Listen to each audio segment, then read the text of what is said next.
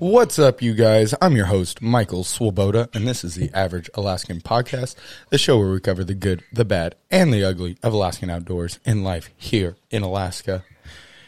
Episode 53, chugging right along. Today, I'm joined by the one, the only, not Sean Love. He's not here today, but we got better for you. Infamous for his episode 3 appearance and the ever so catchy catchphrase, "Don't fucking eat that." Jacob Richter sitting in with us today. Hi, Jake. What's up? I was going to make a joke. Did you pay full price for half a bullet? It's hollow on the inside. It's for aerodynamic superiority. No, they're just trying to rip you off. Those are nice burger bullets, man. No. So we got Jake with us today, sitting down. We had nothing else going on. We were going to sit down and record this earlier this week for you guys, but both of us had some work stuff going on. I was working 4 a.m.s. Jake had some stuff going on, so we decided to push it back to this weekend. It's Memorial Day weekend, so we had plenty of time. It's a little dreary out, so we had nothing going on, so we decided throw one together real quick for you guys. We got a bunch of stuff to cover. Jake's been doing all kinds of stuff. It's been a long time since he's been on here, so we're going to catch up on just about everything. Before we hopped on, we were just starting to bullshit and tell a story, so we decided to pause that and hop on with you guys. So we're going to just pick up from there. Jake was off hiking at the head of Catchmack Bay doing some exploratory just wandering about. You hadn't been up there, so let's pick up where we left off. Tell the people what you were up to. Well, yeah, I went down there.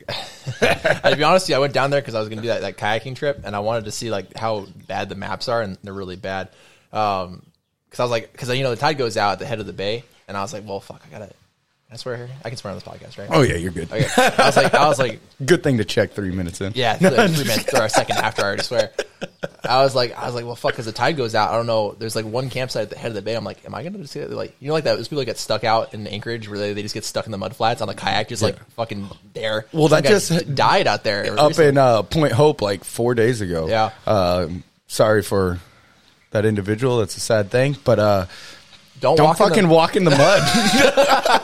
If it's sticky, don't fucking go. I don't understand. Dude, yeah, I forgot who it was, but I was looking on Facebook, but there's like a big press release about it, and I think it was in a Hiking Alaska page or something that I'm part of it. They had to do like a whole PSA about it, and like, why would you want to ananyway? There's nothing out there. There's nothing out there. There's not even fucking birds out there. Like, I don't understand. You're like, I'm just gonna walk to the edge of the water, and my knees are underground now. Yeah, that's like some straight birder shit though. Like honestly, like walking out in the mud flats, like after fucking Birdfest, did you notice the footprints through the mud flats in Homer? Oh, dude! On the left side, there's someone just like knee deep apparently. Yeah, and post holing across. They're still there. We've had how many tidal cycles? Like that was the sketchy zone. When you're above your calf every step, you're about 4 inches from fucked. Those footprints are fossils now. We can study those years after because they're never gonna go away. They're so fucking dude, and it's such a raw, like, that's got to be one of the worst ways to go, too. I know. Because, like, not to make light of a shitty situation, but, tourists came up. They were doing, either fishing, beachcombing, whatever they were doing. But, yeah, we get 25-plus foot tidal swings up here. Turnagain Arm, which Point Hope is right there at the base of Turnagain Arm. Like, yeah. One of the largest I think it's Turnagain Arm's the second largest tidal zone in the world behind one place in like Norway. You can surf it. Yeah, you can surf a boar tide for hours on end. Yeah. Because it's just a continuous wave that goes miles. Yeah. And that's the water that's coming to drown you. And he was like, I'm just going to walk through this really quick. I want to go see what's out here and then nothing. Yeah. It's like I just watched all this water go out. It won't come back anytime soon. That's called extreme tide pooling. Yeah. No, and it you sink above your knees, and this happened to me this fall packing a moose out, walking through a muskeg. You're in that soft, soupy mud, which is no big deal. You go ankle deep, whatever. But you get into that real quicksandy shit, and you're calf deep. You're just muscle through it. The second it gets above your knee, hosed. Yeah. even with nothing on you, hard to get out of. Like in that situation, you know, I had a moose hindquarter on my back, all my gear. You get above the knee, you've got like 3 inches of movement and no weight. Like you're up to your waist in water to begin with, and you can't do anything. You're just, if you don't have another person there that can pull you out without them getting stuck, you're hosed. And that's in a spot that doesn't gain 25 feet of water in 6 hours. Like, luckily that muskeg wasn't going to fill up on me. I would have just been stuck there, you know. Oh, but you do that in a tidal flat. Excuse me. But you do that in a tidal flat, you've got, depending where you're at, you got like hour and a half to 3 hours to figure it out. And that, I mean, it sounds like they were able to get a hold of rescue services, but they weren't able to get them out before. You know how they do that too? It's crazy. What they do is they use water and they jet it into the mud flat, and it turns it into soup, basically. Just kind of blow out all the structure to where you're just kind of in a puddle at that point. Basically, if you inject water into it, it's like it turns it straight to liquid because all the water in the air bubbles breaks up that mud immediately. It's also how they do clam surveys. Oh, really? Yeah, my friend equated it to like alien abduction, because you just basically they basically just liquidate an entire section of sand, and they take a lacrosse things, like lacrosse nets, and go in, reach in, and grab them out. It's fucking hilarious. And they're they probably can't move anywhere because they rely on the structure to get, you know. Yeah, they're just fucking stuck there, and you're like, it must be fucking crazy to get a clam at that time. Just fucking your whole world just dissolves around you, and then just a real acid trip, and then a fucking lacrosse net comes in and grabs your ass. Oh, what an L! Like, couldn't even get a good sport equipment to. I mean, it makes sense. Yeah, no. If it works, it works. It ain't stupid if it works. It's funny if you just eat them out in the ocean after that. Just fucking good luck. You just moved 3 counties over, my guy. That's ridiculous. Oh, and before we get too deep, want to thank everybody for doing all that you do, supporting us with what we do, leaving your reviews, liking, doing all that boring stuff that every podcaster, every YouTuber, and every quote unquote social media influencer does. We hate doing it, but had to throw that out there. And just for, if anybody hasn't had Jake on here, or listened to the episode where we've had Jake on here before, episode 3, go check it out. Great listen. But Jake's kind of our local bird expert, EMT expert, and all the other expertise he has in kayaking, outdoor adventure, living out of the back of a Subaru, whatever it is. In my opinion, episode 3 was the best episode that he's had on this so far. So heck yeah. Hey, the analytics prove it. I think it ranks like top 7 of our episodes. Oh, it's not number 1 though. Got to do better. We'll get this one up here. Come on. No, great episode. We refer to it all the time. When in doubt, follow the great words of Jake Richter. Don't fucking eat that. But no, Jake's our resource for everything, kind of odds and ends for Alaska Outdoors. He falls in the miscellaneous category. You'll find my section in the consignment store. No, me and Jake have been friends for a long time, and anytime somebody tells me to, or like asks me to describe them, it's usually like eclectic. No, just like, because it's one of those things. It's nothing that I like for your birding, for example. Love birds, think they're dope. I could never personally see myself waking up or making a trip out of it. You know what I mean? Like waking up 5 a.m, sitting out in bullshit weather with a spotting scope, trying to find a goddamn bird you haven't seen in months. Or ever. Come on now. Exactly. I mean, the worst part is I totally see the appeal, but I'm like, how does one get into that? And then lo and behold, one of my great friends goes, I think I'm into birds. I'm like, God damn it. How does that happen? No. But, so just wanted to give y'all give you Jake's credentials in his, wildlife world. I'm a novice at like everything, basically. Hey, master of none, jack of all, baby. We're all there. Absolutely. We're all freaking still green behind the ears with everything. We're young, but we got nothing but time on our side. For now. But anyway, I was out in the Fox River for a few reasons. While I was trying to go out there because the Fox River is fucking cool, and I've never seen it before. It's like this big ass blip on our map, and it's just so deep in Catchmack Silo, which is like, no offense, kind of ghetto. It's bad enough that I took my kayak off the top of my car before I went there. I was like, anybody can work a ratchet strap. There's no fucking way I'm going down there. No, there's just, let's be honest. There's no rules in the Russian village. There's what happens in the Russian village stays in the Russian village. The Alaska State Troopers stop at the Switchback Trail. Like, they don't go any further than that. Yeah. But shit, they barely go past McNeil. They hit the dump and they're like, all right, we'll do a old East End loop and call it a day. For real, though. It's fucking gross out there. But I wanted to go out there because I wanted to see that freaking trail because it's on the map. It exists, but I could not find it. I went out to the first river. I had to stop my car. I parked my car far off the fucking road, so no drunk Russian. Like not within stumbling distance. Well, I just got to take a piss. Ooh, that's a nice forerunner. Exactly right. Yeah, you have to be completely sober to get out to it. That's the trick. And then I had to fucking do a kind of sketchy river crossing that I learned an important lesson on, which was I was like, it's pretty shallow. So I only put my final last words. That's pretty shallow. I only put my waders on like halfway like a retard. I don't really cut a corner there, buddy. Really, I don't know why I did that. And I fucking took a step immediately wet. I went straight down past my hips. And it was already through my waders. Like, I'm fucked. I'm gonna die right here. You cut 3 seconds out of putting your waders on. Instantly regretted that shit. I hadn't gotten to the trail yet. I'm like, oh god damn it. And so I and of course it's blowing sideways. But I fucking my neighbor when I was my grandfather, that's not my grandfather, my neighbor passed away like 2 weeks ago that same day, and I was like, I want to go outside, like remember him. But of course he died on a really fucking windy day.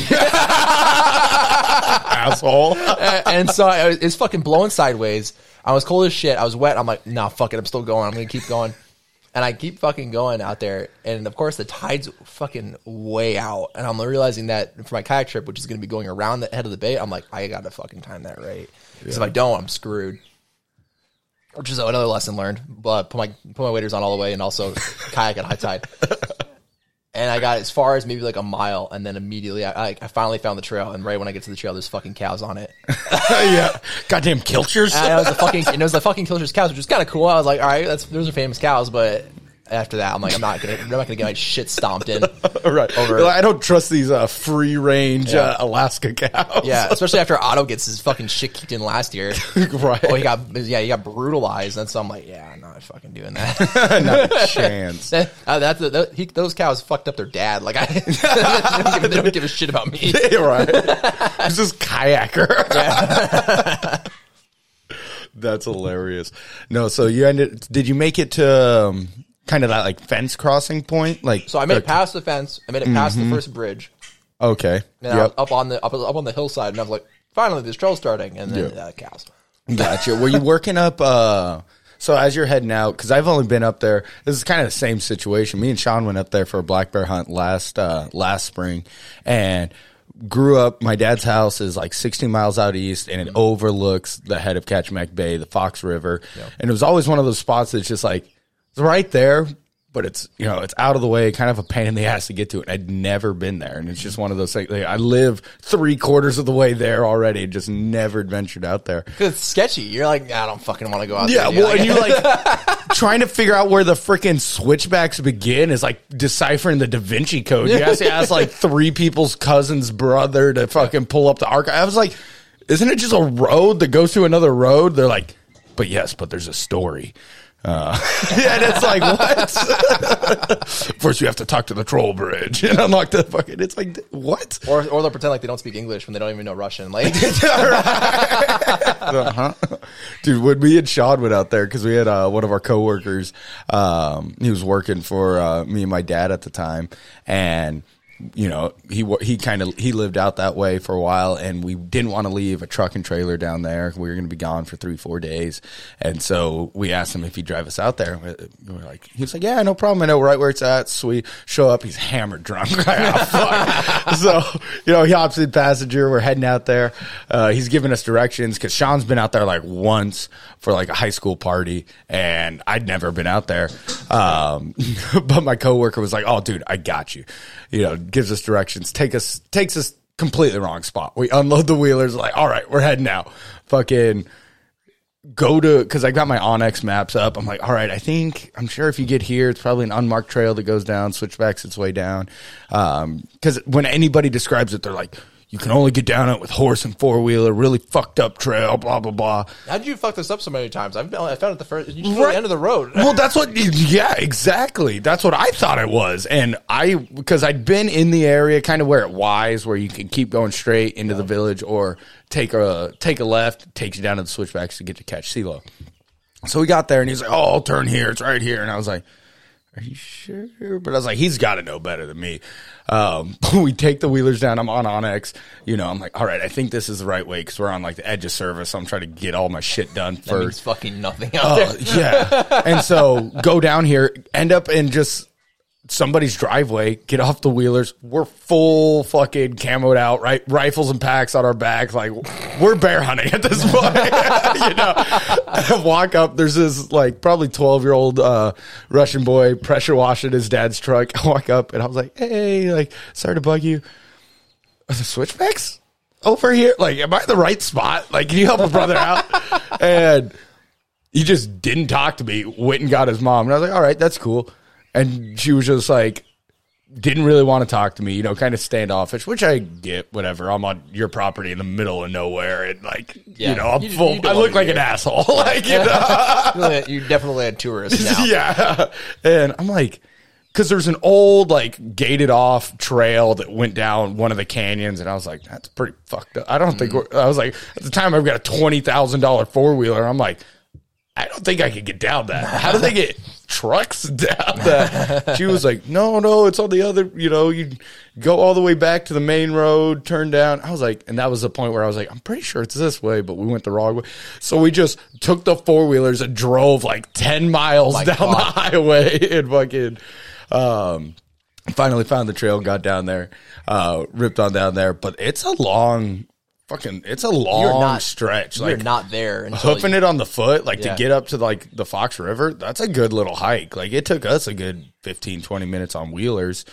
Probably, walking through those tide flats, probably an easy 3-hour hike on foot. I wanted to do it on a mountain bike. Yeah, that'd be sweet. That would be kind of fun. Yeah, or even like a fat tire bike would probably do good out there. Yeah.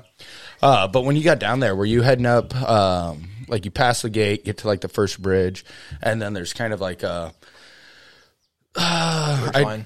Kind of follow the side of the ridgeline. Yeah, ridgeline, and then there's a trail that works up like the first canyon. Literally as far as I got right there. Yeah. Well, if you would have gone like maybe another 400 yards up that trail, there's probably a brand new Vortex spotting scope somewhere on the left hand. Are you fucking serious? That's the trail I lost after the God. Vortex guys were on the boat. Gone. And and I emailed Paul or Kendall. No. Yeah, Paul Neese from Vortex, because he was the one, he came out on the boat and gave it to us as a tip. He was like, order whatever you want off the website. And I was like, sweet, brand new spotter.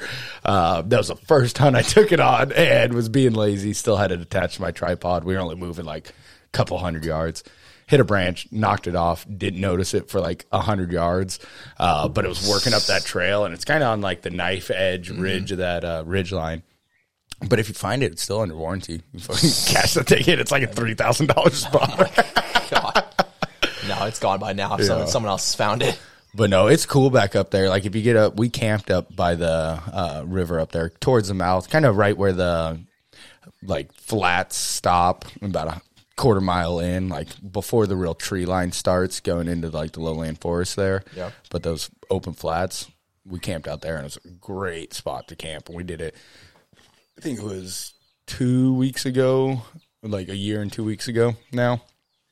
But the cranes were coming in. It was just like, it's a cool time to be up there. The bugs aren't really out and stuff. It's gorgeous. Yeah, I'm trying to find spots. That I can like really fucked up spots to do rafting. Because there's nowhere here. There's no rivers here. There's like the Anchor, which is lame. Yeah, you can tube that, and then there's the Waz, which is across the bay, which is not too horrible, but still across the bay. Yeah, more logistics attached. Yeah, but I'm like, I don't, how many people have actually rafted the Fox River? It'd be cool. It'd be cool. Totally doable. It's a good, it's a sizable river, and it goes forever. It's a pretty slow roller, at least in the spring. It's not directly fed by a glacial system, Yeah. you know, so it's relying all on snow melt for the most part. But I mean, you could raft it easy. It's just not going to be anything above, like, at its worst, maybe a class 2. Yeah. I mean, also like the Sheep Creek too, that feeds off the glacier. That might be something worth. But I don't know. That's on the Dixon side, right? Yeah, I think so. Like kind of over there by Bradley Lake. Yeah. There's that, and then also there's another spot, the power station over there. You know what I'm talking about? Yeah, the Bradley Lake. The Bradley Lake power, the Hydro station there. yeah. There's a road that goes all the way up to the top of that, and you can actually bike raft that, where you take your bike and bike up it, and then disassemble your bike, throw it on top of your pack raft, and That'd back be down. sweet. That'd be the way to do it. That's a nice little trip. Yeah, that's the area I always put in for goats because Really? it's got access. It's got a road. Yeah, exactly. You don't have to, take it from 0 to 4,000 foot and cover 16 miles to get in there. I don't have the nuts. You're right. I don't have the freaking time off work. Well, now I got more, so that's gonna be sweet. But no, that's definitely I always put it for that because you still have to get to the power plant, which is a fucking trek in itself. Yeah. But once you get there, then at least you cut out a couple miles. Yeah, it's crazy how far that tide goes out though, like in that whole section. Because I mean, the head of the bay encompasses Fox River, the power plant, and then like I didn't realize how expansive the mud flats are there. Like, When it's at like a low tide, that was the craziest thing because we see the whole thing unobstructed from my dad's house, and it's like almost 2 miles of mud flat. Like the volume of water, because it's such a gradual flat, like it is like.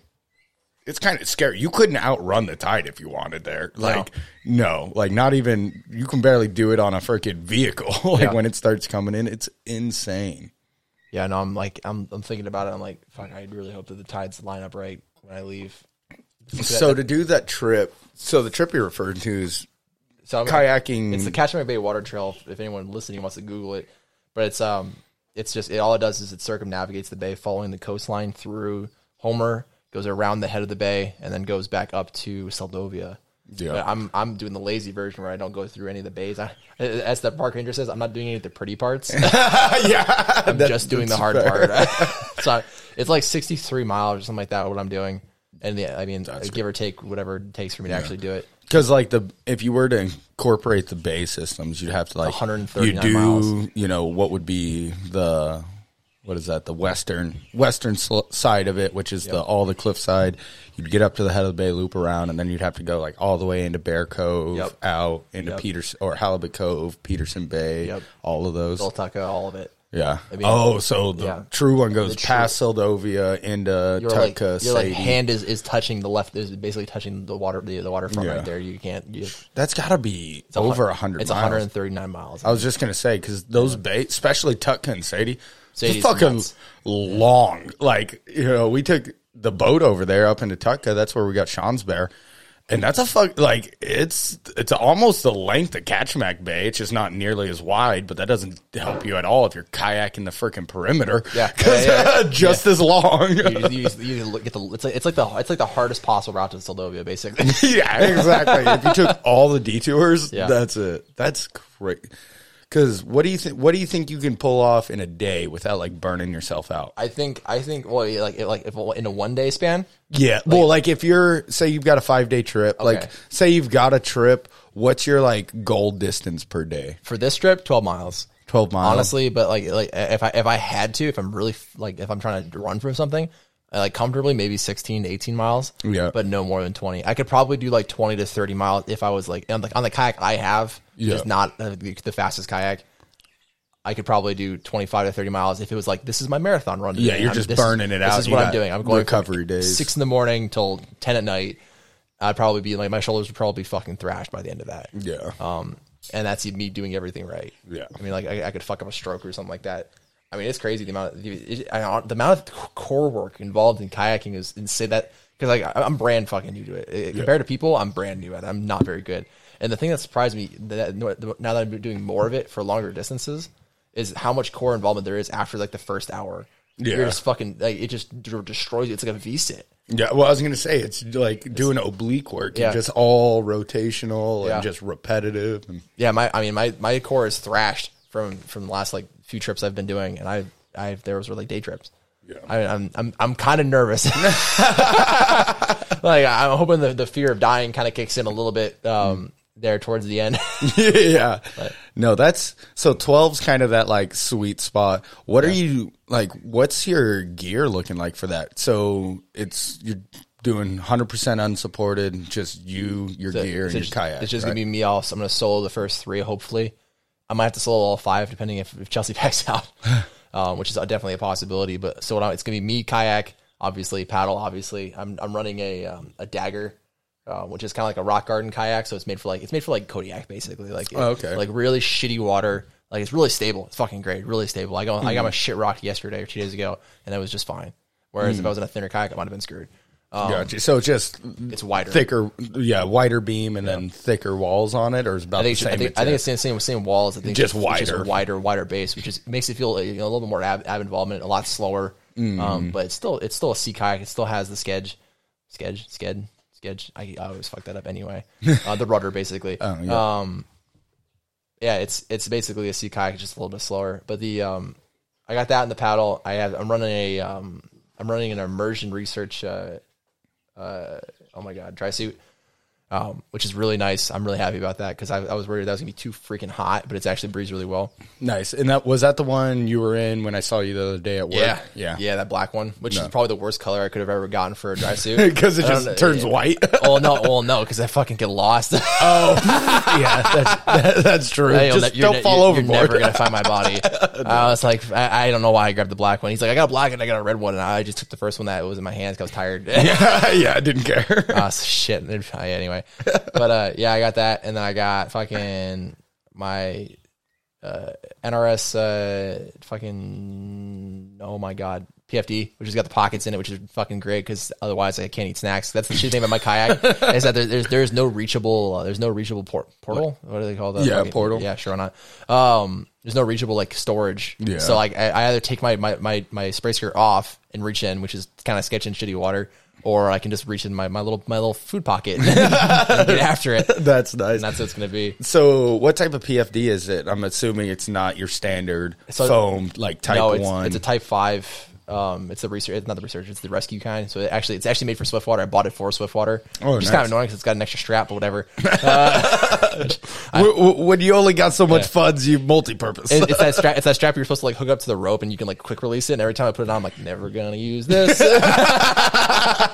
But it takes so long, it's just gonna drag in the water behind me. So I gotta do something with it.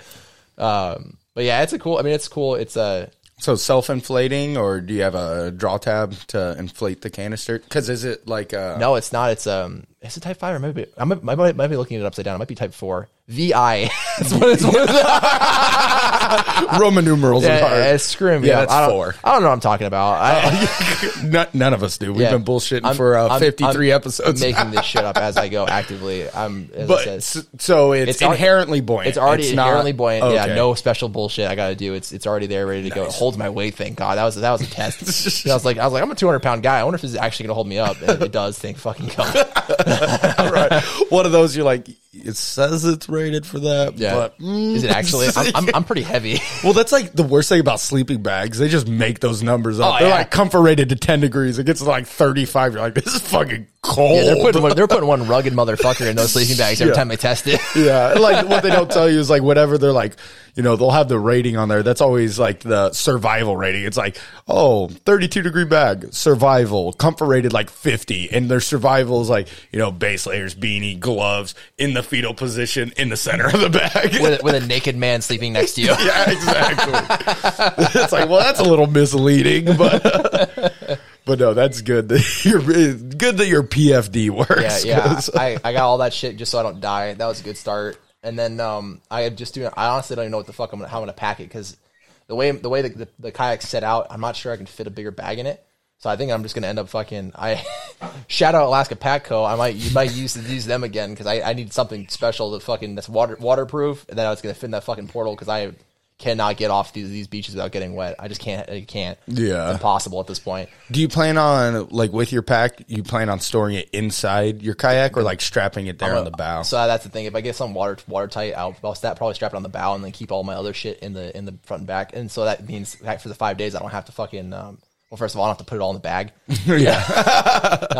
But also for the 5 days, I don't need someone to resupply me. I'm just gonna throw it all in there. I don't know how many liters, but I got a lot of liters of space in there. Yeah. Way more than my 80-liter bag. So I got room. I don't think I'm gonna need it. And that's nice, especially like if you're keeping it bare bones, like, you know, because you're looking at what, a 6-day trip, 5 days, 4 nights. 5 days, 4 nights.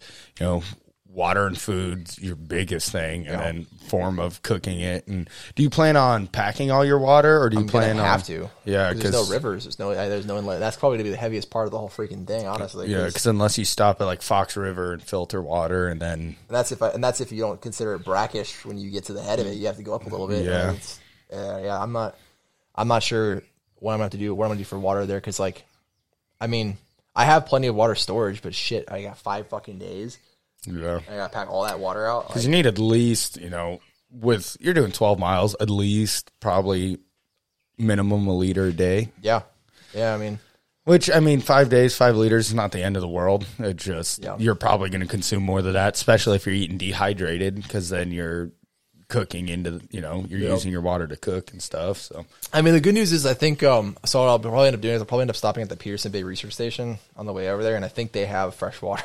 Oh, I'm not going to bank on that, but I'm pretty sure they have fresh water. So worst case scenario, at least I have some out.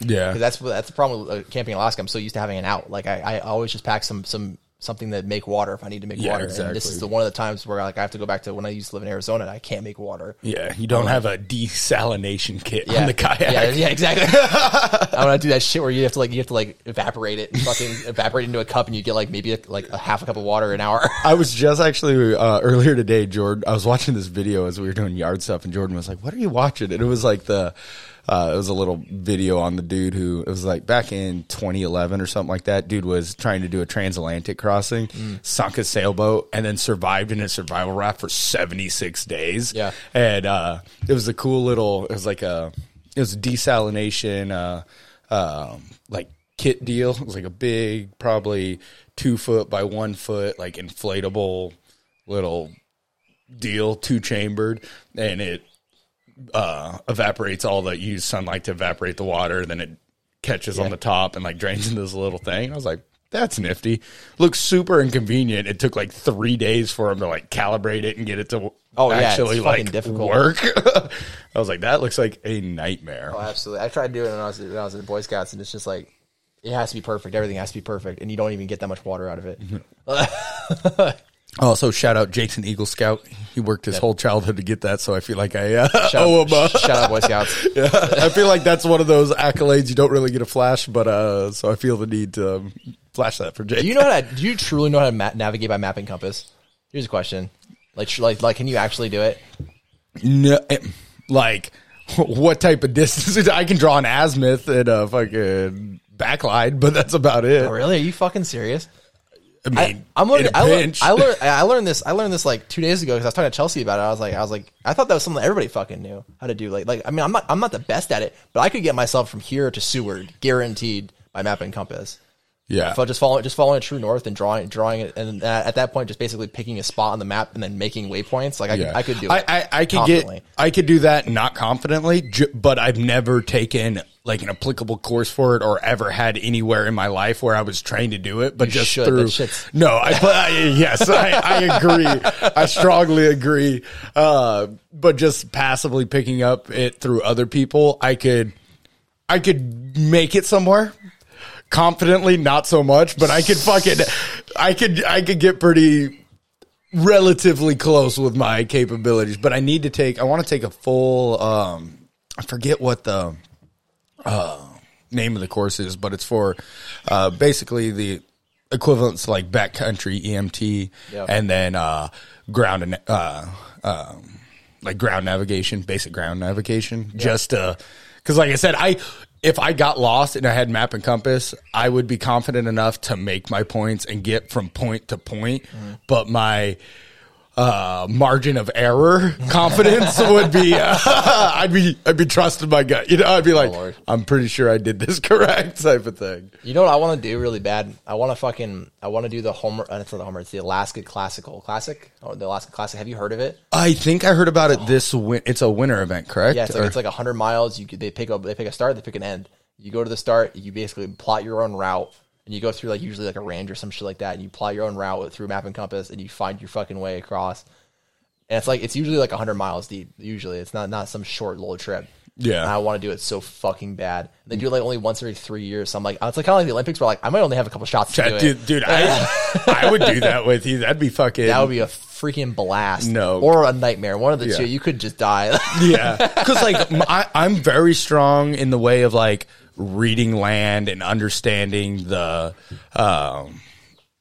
Understanding the like natural topography of the land and how the landscape moves and how drainages flow, and as long as I'm familiar with the area I'm in and have a basic understanding of how the geographical landscape like lays out, I'm solid with rudimentary skills. But if you drop me off a fucking, like if I was in a plane crash and all I had was like a broad map and a compass, it would struggle if I didn't have any like topographical references.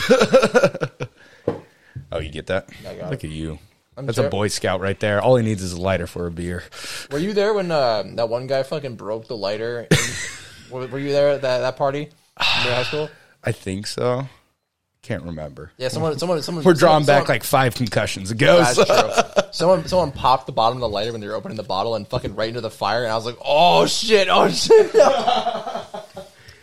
Ever since then, it's been my like worst fucking nightmare. I can't even. Oh,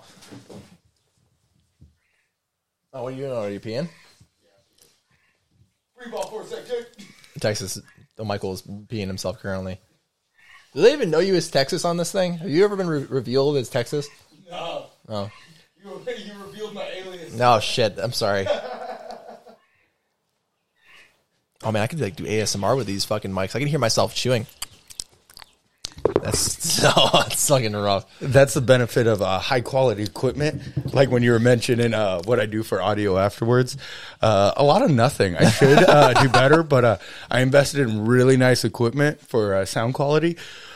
So sometimes when there's chickens in the background, the people just got to deal with it. You should just game with these too. People will just be like, "Holy fuck, dude, they're nice. You're a fucking nerd."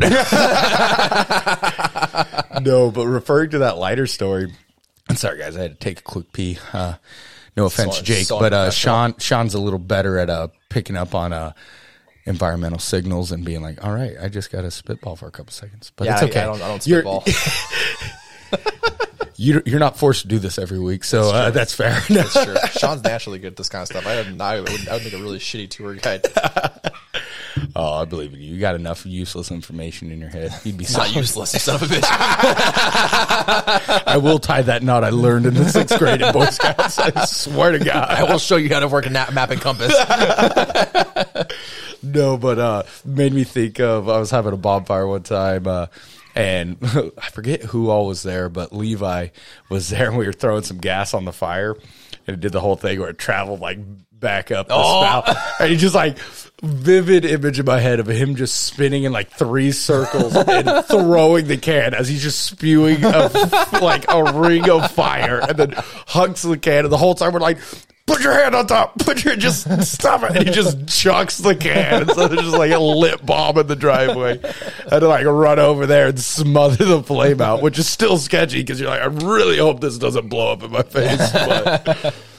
But no. I was setting a fire with this one guy, and he actually, when he was lighting the fire with gas, he has a specific, it's like a dog food bowl he uses to put gas in there and throws it in the fire so he doesn't do that.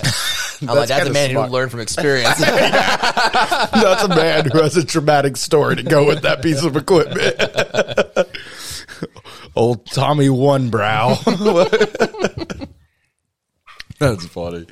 So on that trip, do you plan on, like, when you're done with your day, just mooring up wherever you're at and finding a campsite above high tide, or what's that look like? So what's nice about it is that a lot of the campsites, so the water trail was built, I'm going to really fuck this up, so I'm sorry.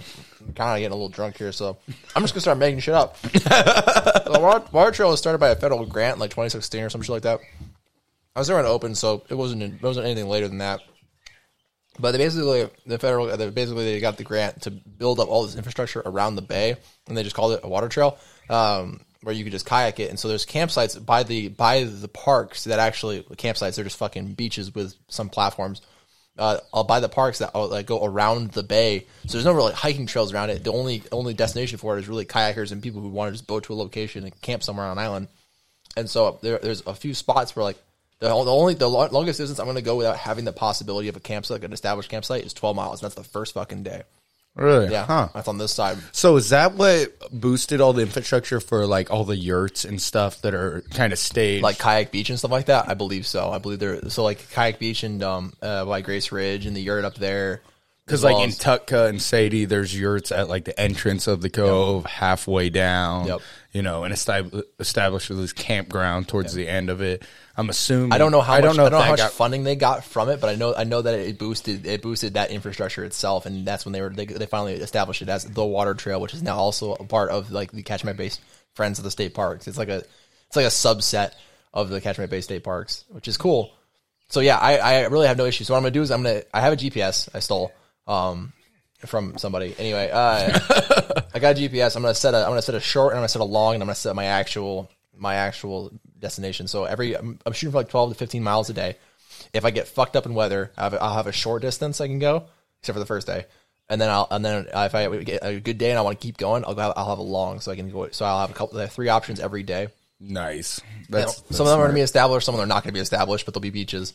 And then at least have some flexibility in what I do. That's really the goal. I mean, I'm going to go as far as I can go. I can go 6 miles in 2 hours. Nice. And I'm tired after that. Like I'm very tuckered out after that. Tuckered out. I have to take lunch after that. I need a Snickers bar. Yeah, I need a snack and somewhere to stand for a second. So I know I can do that. And so the question is, the second 6 miles, like how difficult is that going to be? What's the swells going to be like? What's the fucking traffic going to be like? Because depending on where I'm going, boat traffic can be a nightmare. Terrified of Halibut Cove, honestly. That's I'm crossing the entire fucking bay at one point. I'm more scared about crossing Halibut Cove.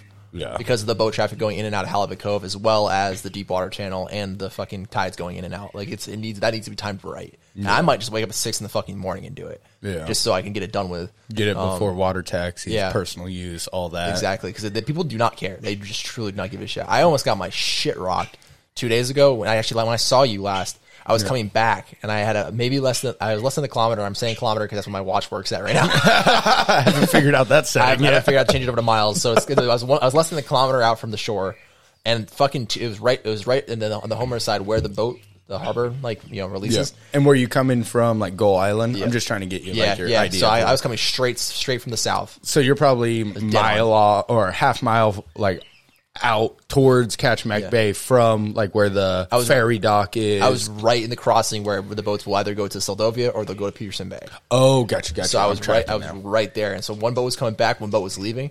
Both of them didn't hit me. Thanks, I guess. But they fucking waked the shit out of me in 2 separate directions, perfectly perpendicular. So I had these perfect checkered pattern wakes that hit me, and it was like 4 foot swells. It was disgusting how deep the swells were, and I thought I was fucked. Like I was like, I'm done. Like I'm going over. There's no freaking way I'm gonna make this shit. And by some miracle, I just like muppeted my way through, just like fucking hands in the air,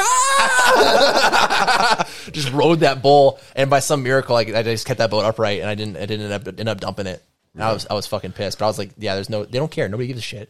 Oh yeah. Especially when you've got 600 horse strapped to the back of a 30-foot boat. When you pin it, you're burying those outboards and you're pushing out a deep wake. Yeah. And especially like one wake's manageable because at least you can turn into it, quarter into it. I can do that. That's fun. Yeah, exactly. Adds a little excitement when you're just caught in a crossfire of 2 wakes. Exactly. It's the same as a tide rip. You've got, 2 different directions. You're in the confluence of it, and it's just going to be bullshit for a little bit, but luckily, wakes will eventually dissipate. Yeah. Tide rip, you have to, unfortunately work your way through, but still, and the water's not warm. You're in a dry suit, but guess what? You're still fucked. I got like an hour in that dry suit, honestly. Like if I'm stuck out there, I got maybe like an hour or 2 hours before I'm seized completely. Yeah. Like, no. That's me being generous.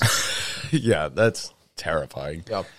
But no, that wouldn't be a bad idea. Like, especially if you get a wind before, like the day before, and just do a long route, end up real close to like the mouth, and then, like you said, just make an early morning of it and just get across. Yeah. Because you can always freaking, pull in, take a midday freaking crash nap real quick. And yeah.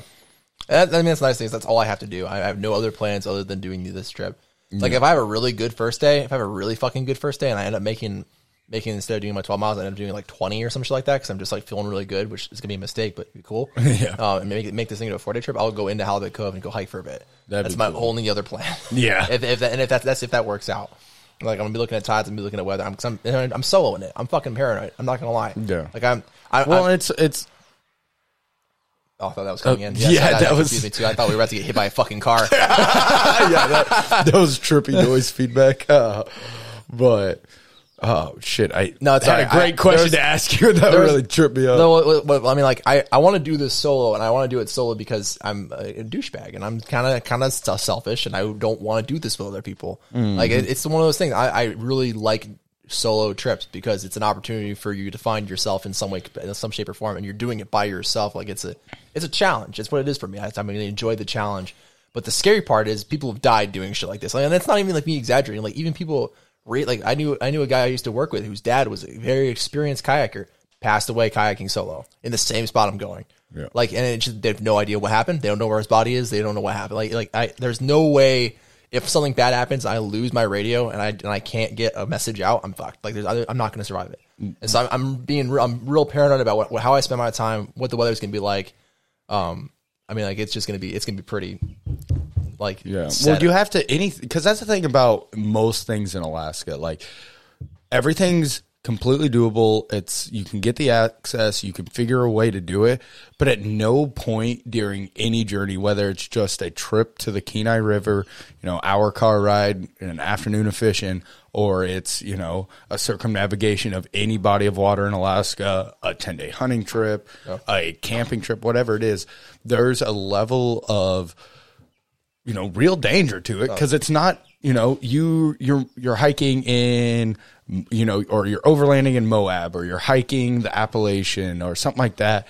Like you're at least almost always going to be in cell service. You're going to have, fairly high traffic in the area. Like there's parts up here, like if you capsize over between Bradley Lake and Bear Cove and somehow, your PFD fails, or, even if you're solid in the PFD, but you can't get a call out for, a Mayday or anything like that. Yeah.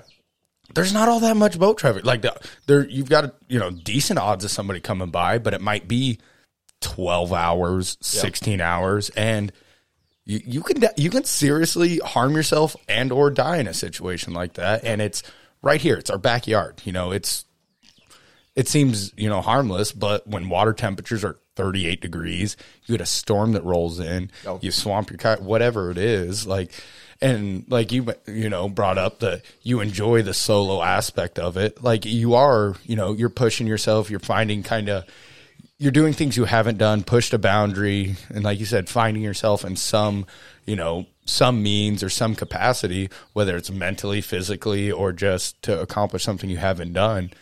You have to kind of put yourself in those situations because without that, like if you have a safety line, like there's never exactly. It's not the same. Yeah, I mean it's a tour into danger that you're getting. I mean it's not actually.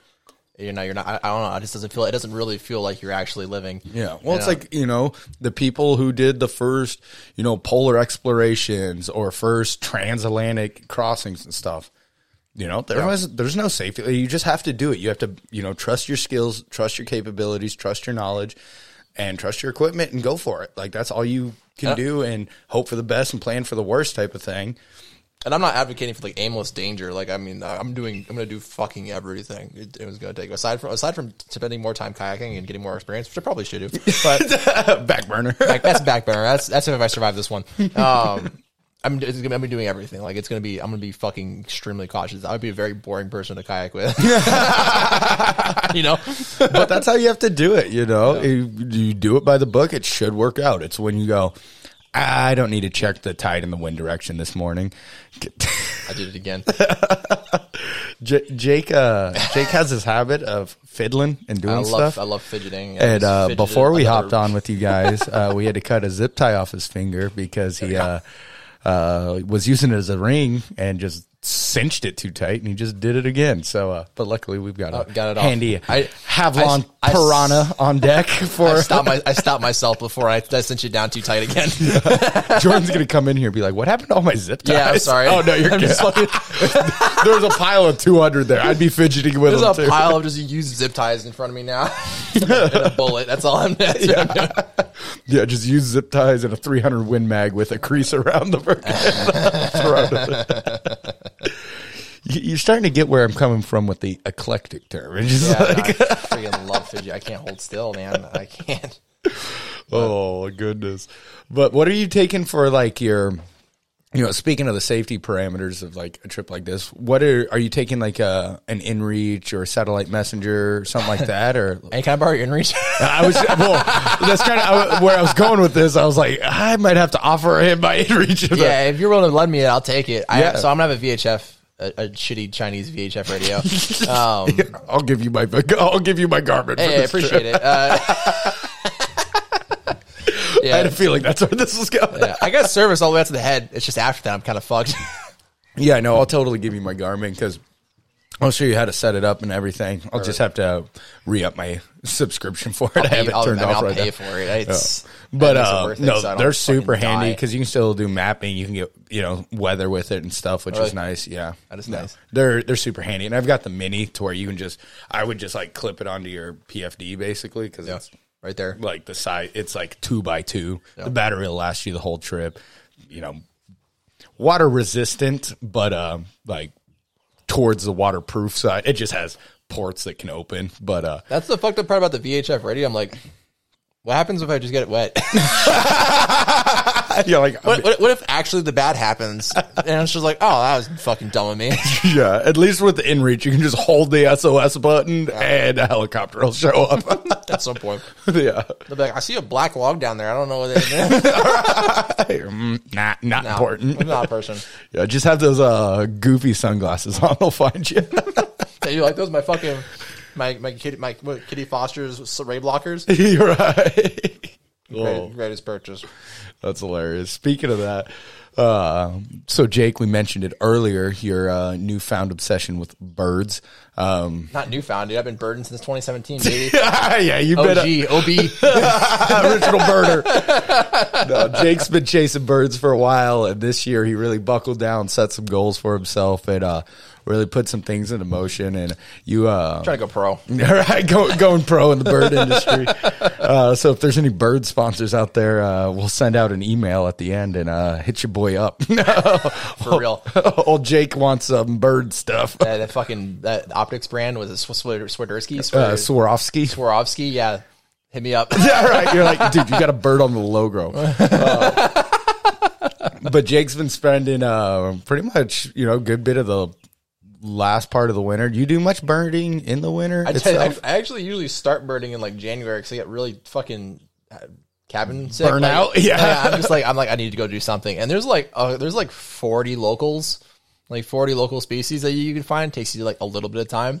Yeah. Like I'm dog shit compared to most people. That's the funny thing. This is a real sport. You can just get real crazy autistic with it. Like, I'm sorry, but it's true. Because it's like there's fucking people out here that are just insanely good at it.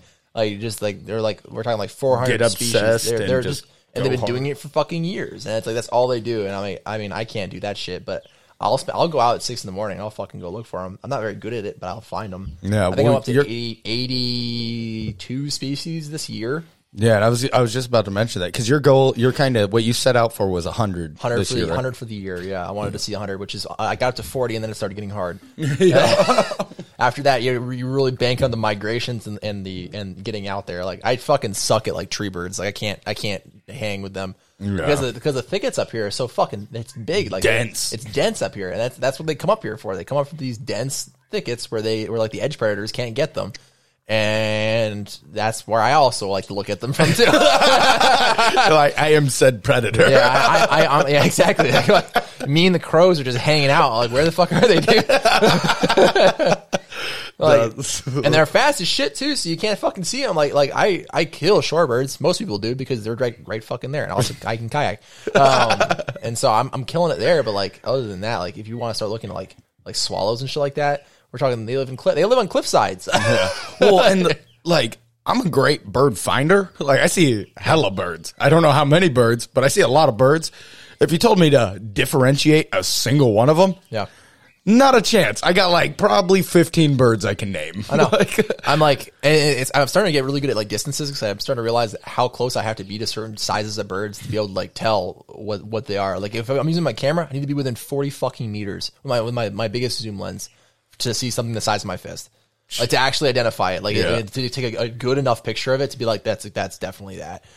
40 fucking meters, like no birds like I want to be within 40 meters of this guy. Like, they can go wherever they want. And then with my spotting scope, I mean I can identify like a mallard from a mile away, but anything smaller than that, first of all, it moves too fast, so I can't use a spotting scope. So I need to be just lucky and have like a photographic fucking memory. Because when they land, I got like 1 second, and then pray to God they're not yellow, because if they're fucking yellow, you're screwed. Yeah, because there's about 30 different kinds of species in and of itself that are just fucking yellow. And it's like, well, the first thing when you look at the guidebook for warblers, which are predominantly yellow, is, are you sure it's a warbler? Like, you son of a bitch! I don't know. That's what I came to you for. That's hilarious, because that's by far got to be the toughest thing, because you got to get in close. One, you have to find the birds themselves. 2, you have to get close enough to ID them. 3, they have to hold still long enough for you to ID them. And then you gotta be confident. Yeah, exactly. You can't be like, that'd be my problem, be like, well, that's totally a 1 in a million bird, for sure. Definitely a common chickadee. I'm like, I can't go out on a limb and be like, yeah, I saw the snowy owl that nobody's seen in 8 years. I know. I'm like, and then the worst part too is like, you fucking go out for so long, you start getting confident with some things, and you go somewhere else and you're like, this is totally it. They're like, no, that's not what's up here. It's actually this. Like I was down when I was down in Cordova, which is a good segue for that. When I was down in Cordova for the Shorebird Fest, met up some really cool people, like really nice guys, older guys too. A lot of birders kind of suck, but this guy was super nice to me. I was telling him, he was like, because I'd be out there before everybody else in the morning. Al Yannick, if anyone's from Cordova or been there, I'd be out there before anybody else, like 6 a.m. looking at birds, and be like, well, what'd you see? And I'd be like, oh, I saw a boreal chickadee, which is fucking extremely common in Alaska. Like nobody would ever question that. Yeah. Like, but he was like, no, we don't have those here. And I'm like, I mean, he's like, we have, oh fuck, I can't remember what they're called anymore because they're not here. But like some other kind of chickadee. It's not a black cap chickadee. It's some like special to the southeast chickadee. And I'm like, all right, I'm pretty sure I saw what I saw. And then sure as shit, I saw like a fucking 5 minutes later and I was wrong. I was like, son of a bitch, I can't even be right on the things I know. Well, there's such subtle differences. Like if you told me how many species of seagull there were, I'd be like, 1, maybe 2. There's probably one that I don't know of. There's like 18 different seagulls. Yeah, and they're all together. They all hang out together. It's fucking stupid. Yeah, the difference between one and the other could be one has orange feet and one has slightly redder than oranch feet. Yeah. A lot of the IDing I do up here is distinctly based on where they're supposed to be. I'm like, there's 2 birds that look exactly the same, but this one's supposed to be here. This one's supposed to be in Florida. Done. Like that's what you are, because there's no fucking way there's about 100 of you up here. Maybe 1, but not that many. No, and it's crazy because I was talking to you about like how the whole system works, because like, there's a whole like online catalog. You fill out, the birds you've seen, the dates you've seen them and stuff. Because, in my head, I was like, oh yeah, the birders go out. They go, I saw 93 birds this year. And it's like, okay, I'll trust you, but you probably saw like 86. Let's be honest, like whatever. But like you were explaining, and since there is such like kind of a cult following with it, it is like there's some fucking rules, man. Yeah. No, there's ethics, there's rules, and there's it's straight citizen science. So that data goes straight back to Cornell. If you go through eBird, I think there's another option, but I don't know it. If you use eBird, it's an app. I recommend getting it if you ever decide you want to get into birding, and then also find some guides, but whatever. eBird, and that's what most people use for tracking, and so they track for themselves. But what's cool about it is it allows you to track for yourself, but it also allows you to send that data to everybody else. So I know what somebody else saw. Like I could pull up my phone right now, and be like, what are people seeing on the spit right now, or what's the last sighting? Because it's not as common. Like here, we have like maybe 100 birders. But like I can pull up what people are seeing in Arizona right now because of other people's checklists. So they take it pretty seriously. Like if you're meet up with another birder and you bullshit, they'll fuck you up. Cause It's like a biker club. yeah, Like- because then you not only fucked over the actual system and the research, you also fucked over everybody else who thought they were gonna see this thing. Like they will get like legitimately mad at you. That's why a lot of birders are just dicks. Like I don't like a lot of birders. Well, it wouldn't take much if you said, you know, like we had the case, what was it, like 3-4 years ago, some Eurasian duck got caught in the jet stream, ended up in Potter's Marsh outside of Anchorage. And if you were just an asshole and you saw a mallard, you're like, oh, here's this freaking 1 in a million opportunity. You get somebody that flies up from Utah to come see this, and you're like, haha, joke's on you. I'd be jaded. I'd be jaded real quick. Especially when some birders will do something called a big year, where they'll literally spend the entire fucking year looking for these birds, and those sightings will come up on their alerts. So it'll be like, oh, there's an alert for this bird that I need, and I've seen 600 fucking birds this year, so I'm down to only like a few more. Yeah. And so they'll drive, miles upon miles to go see these things or try to find it.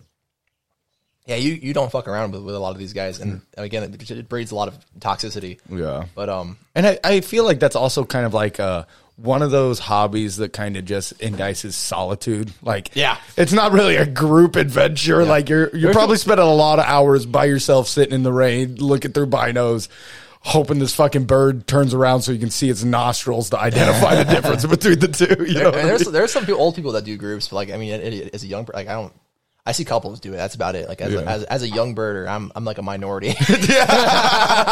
Young, a young single birder now. Right. I'd be fucked if I was single. When I was in Cordova, it was so funny. It was so funny because like I was down there, Chelsea wasn't there, and I was down there at the bars hanging out with my buddy, and like there's just loads of women that they're there for, like they're biologists, they're fucking cinematographers, they're just really cool people. And they're all like, they'll talk to you, and they'll be like, so what are you down here for? And I'd be like, oh, I'm a birder. And you just watch the light die in their eyes. Oh, it's so funny. Oh, it's hilarious. Like, you will never have to worry about me cheating if I just say these simple words. It just dries up an entire room immediately. It's fucking hilarious. The worst part is they're birders too, therefore it as well. But yeah. Oh, they're like, we're here with a purpose. You're here because you don't have better hobbies. Even if I was single, and some girl walked up to me and was like, I'm a birder, I would even be like, all right, I'm a little.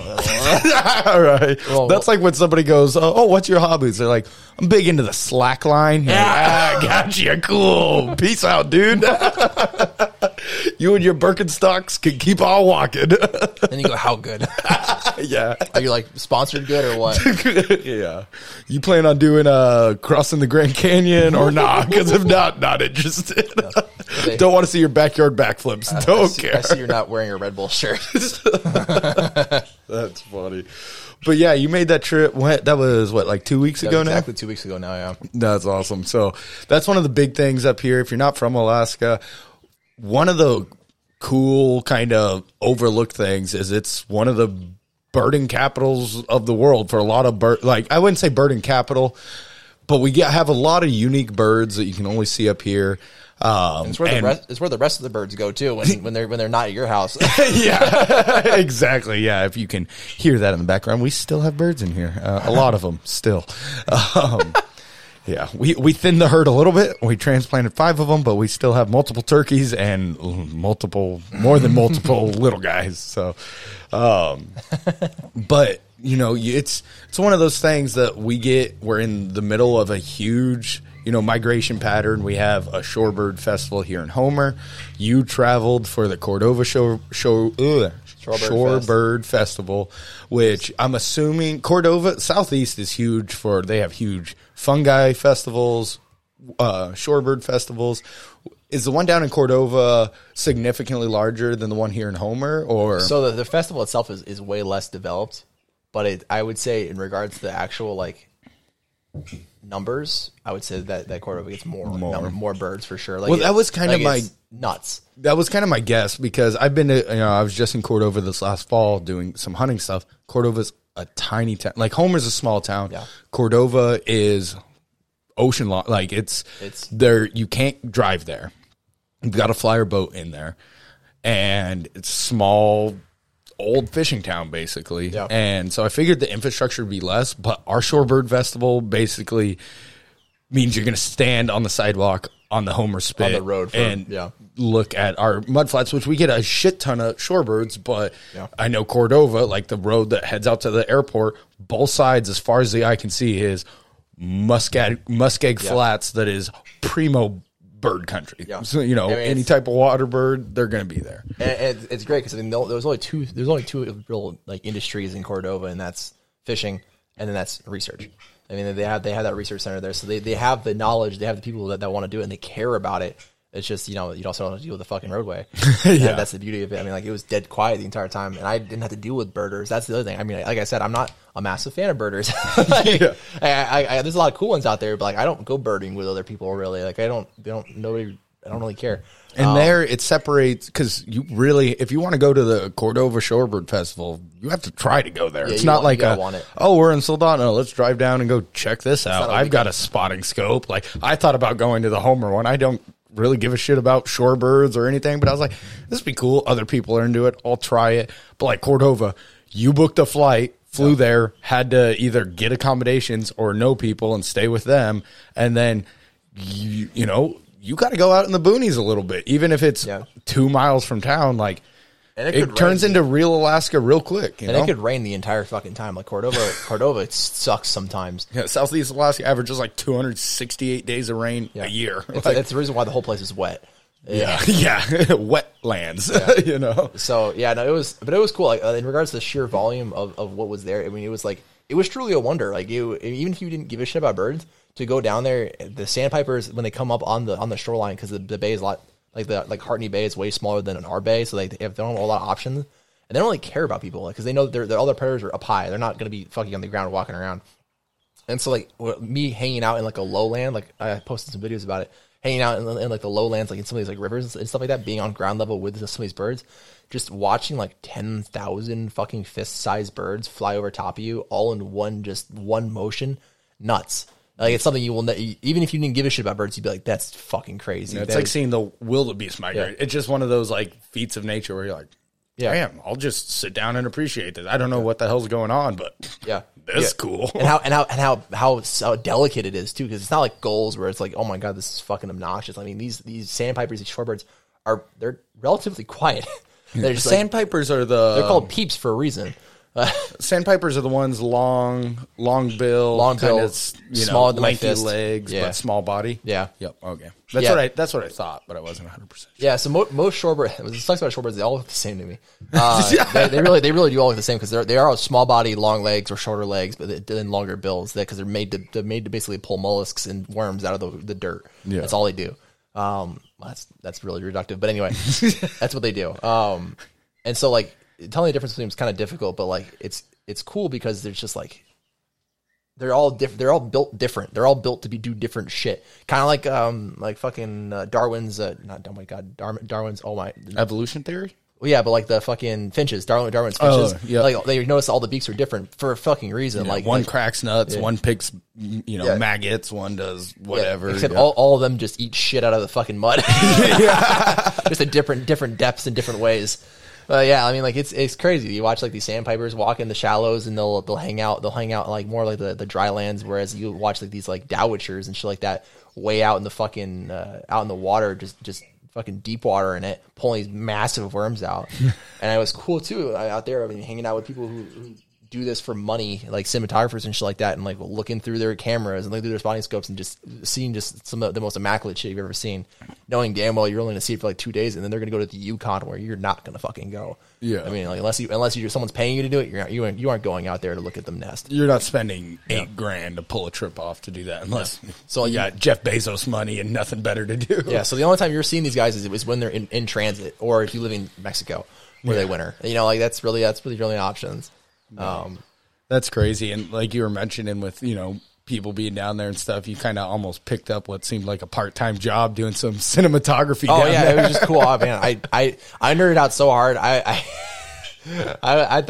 hope that lady didn't think I was just trying to flirt with her. I just wanted to flirt with her camera, honestly. That shit was so funny. I was like, can I please just work with you for today? She's operating like $30,000 worth of equipment. I'm like, oh my god, it's so fucking cool. Sorry about that. Oh, you're good. Yeah, it was like I mean, some of these cameras that these guys were operating were just like fucking like we're talking like I think I asked her, she said about 20 grand. She was borrowing it from a college. She didn't own it, and that fucking thing was just nuts. Like you could pick off something way farther off than my spotting scope, and that shit takes pictures. Like, right. It zooms, it has aperture, like it's nuts. I was having a freaking blast with that. Bro, I missed Cordova. That was I caught it 3 sunny days in Cordova, which is just so rare. Yeah, when you were talking about the trip, when we sat down, had a couple drinks, and were BSing about it, it sounded like a dream trip, especially for what you were doing. You know, it sounded like a dream trip in general, but especially when you're going with the objective of spotting, finding birds, creating connections in it. It sounds like it couldn't have gone better. Met tons of people, saw tons of birds. Weather amazing, which that alone is worth the entire trip itself. I mean, I made so many contacts. I met up with so many people that are doing in the cinematography world. I met people in the forestry world. I met people in the research world. It was just a freaking blast. It was way better than coming down here and like seeing these like hardballs that are just like are not interested in anything common. Like they're not in it to look at birds. They're in it to just increase the number, which it might seem like that's what I'm doing, but in reality, it's just sad when you see it. Yeah. People just don't really give a shit. That's just a byproduct of doing what you enjoy. Yeah. You know, if you find 300 birds this year, hell yeah, but it wasn't because you set out to find 300 birds. It's because you went on these trips, you saw stuff, you experienced things, and as a byproduct, you hit a landmark that you were shooting. If I see one bird that's even somewhat uncommon on a trip, it's a good trip, honestly, for me. And that's been it's because I'm still so low in the numbers. It's been every trip I see usually something that is at least uncommon for me. And what's that feeling like for you in the moment? Like when you say you're sitting on the flats, you've been there for like 3 hours, you're seeing birds, like it's, you know, you're enjoying your time or whatnot, but then you see something that you're like, oh, that might be a new bird. Like what's like your thought process? What goes through your head when you think you might have a new ID? Well, it feels like you're stalking an animal, honestly. Like it's because you are, right? Yeah. That's actually exactly what you're doing.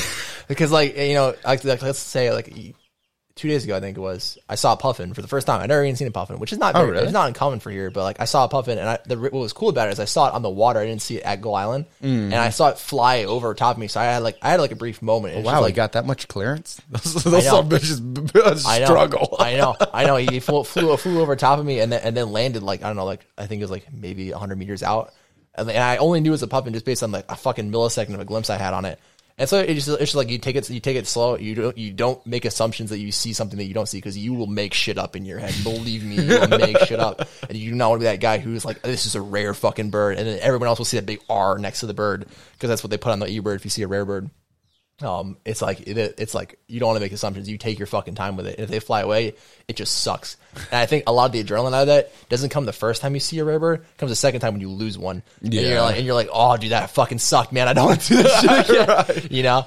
Because I'm sure in your head you're like, okay, I'm 90% sure this is what it is. Yeah. I got to, close 200 yards to get a better look at it to confirm it. And then it's gone out of your world. And it's like, not enough to catalog it or whatnot, but oh, dude, yeah, you have the rule of thumb for at least like the Sibley side when you really read their like beginner book. It's like, and I use it a lot for like the more common birds. It doesn't work as well with the harder ones, but like you find 3 things that sets this bird apart from other birds. And so it's kind of like that game where it's a guess who, where you flip the things down, like does your person have green hair or something like that. Oh yeah. So you really narrow your shit down, which just comes from knowing what's in your area, knowing what's in the book, and knowing what's possible, which is annoying and kind of crazy when you have to sit there and just look at shit fucking constantly. Anyway, I'll just keep talking. Are you gonna pee again? Yeah. Oh my god. But I can still hear you. You pick out 3 things and you try to narrow it down as much as possible, and so you have to have a good enough view to pick out 3 actually distinct things. And it's not like some things like fucking oh god, I'm gonna really struggle because I'm getting kind of drunk here. Like the difference between like a Wimbrel and oh Jesus Christ. The difference between a Wimbrel and the thing that looks like a Wimbrel, I'm gonna struggle with this. The difference is basically their underbelly, like the underbelly and like a cinnamon tail feather, like a couple of tail feathers, and they're just cinnamon colored, not red. They're not fucking orange. They're just like barely different than what a Wimbrel looks like, and you're really struggling. And if the lighting's not right, if your angle's not right, or if you're too far away, you won't be able to tell, and you can't fucking call it. And that shit sucks because both a Wimbrel and I'm gonna figure it out at the end of this podcast. They're like this close, and they're both not very common. They go straight to Yukon. They don't hang out very often here.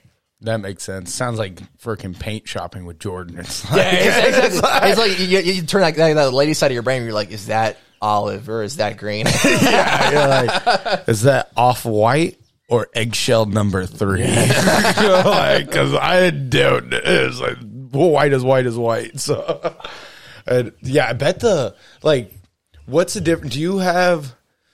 Do you change like your game plan? Like if you were planning on like tomorrow, if we were planning to go out, do like a 6-hour sit, look for birds, do you make a plan and then just execute whatever you decide on? Or is it like weather dependent? Like if you're like, all right, if it's sunny tomorrow, going to go out, going to go sit out at tide flats at low tide, do this, that, and the other. But if it's raining, I'm going to... does the weather impact like your plan when you go into something like that, or is it just the wind? The wind impacts. That's really the only thing that impacts what if I decide to go or not, or where I go, because the wind will nest them all down. The big thing with the shorebirds is tide. Yeah. And if you live on the coast, you're lucky enough to live on the coast, and you can look at tide. Here's what I saw, by the way. Ooh. Isn't that cool? Yeah, that's a wimbrel, and then considered a rare bird. It's uncommon, but it's not rare. And then pick out the difference between that and this fucking thing. Oh, hold on. Oh, in perfect lighting, you have to go to similar, and you can find it. Yeah. But yeah, no, it's like slightly lighter feather pattern. Yeah, same pattern, just lighter feather coloration. Yeah. And then I think in the bristle thigh, it's got that fucking cinnamon teal, which doesn't even show in the fucking picture. Yeah, it's fucking.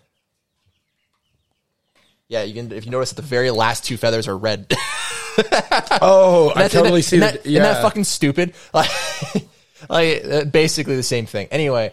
So yeah, it goes from like I don't know, dark brown, whatever fancy term of brown to it almost looks like it's starting to pheasant tail feathers. Exactly. But yeah, like the big thing. I'm too ADD to fuck. It really makes me focus. Yeah, no shit. But like with shorebirds, it really has to do with tide and wind.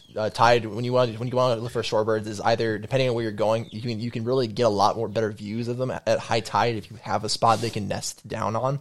So like at that like Hardney Bay, they all come down to the top of the tide range because there's a grassland right there. Whereas in Homer, there's nowhere for them to be, so they'll usually go into the rocks. So they'll go up the bay.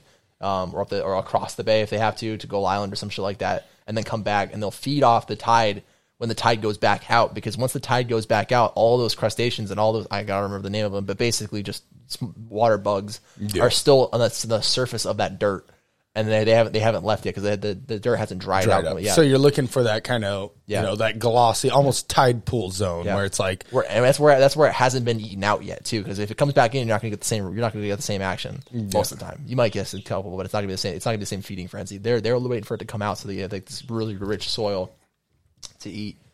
And then when it comes to tree birds, again, it's like when it comes to seeing, you want to approach from the sun side. Because if anything you're looking at is backlit, you're fucked. You're not going to be able to see it. So it's that you're just looking at a silhouette. You're looking at the silhouette, And even if you do get to see with some detail on it, it's going to be the colors are going to be off. So you're coming in from the sun side. If it's cloudy out, again, you still want to get it from the sun side. Believe it or not, it still makes a difference. If you see them flying overhead on a cloudy day, you're fucked. Because you need to be able to see the top end of them with the light. Otherwise, it's just going to be different. Yeah, I mean, that's where like learning shit like getting real crazy with them, like learning like calls and stuff like that makes a difference, especially with like American golden plovers and Pacific golden plovers, virtually the same bird. I like that ringtone. Thank you, that's my track team. But virtually the same. I mean, virtually looking the same bird, but the calls are different. Huh? Easy pick right there. Especially in molting, they look exactly the same. You're like, God, this is fucking stupid. You spend 100 yards crawling through the dirt to try to see one, and then it's just like, oh, it's still molting, so you can't really call it. You're like, great, this one's got mange. Our chickens are doing that right now. They're freaking a pain in the ass to deal with because they're all molting, so they're all fed up and whatnot. So at night they won't roost. You're trying to chase them around, and they're just all puffed up and pissed off. Like, I'm itchy. Yeah, they all have gross assholes because there's no fur on or feathers on them and shit. Oh, dude, fucking birds. I'm slowly. Jordan's like Because I went down a deep rabbit hole of like chickens and stuff. Because I was like, if we're gonna have chickens, we're gonna have cool chickens. So I was like, I'm not settling for just like another chore. Some bantam hens. Yeah.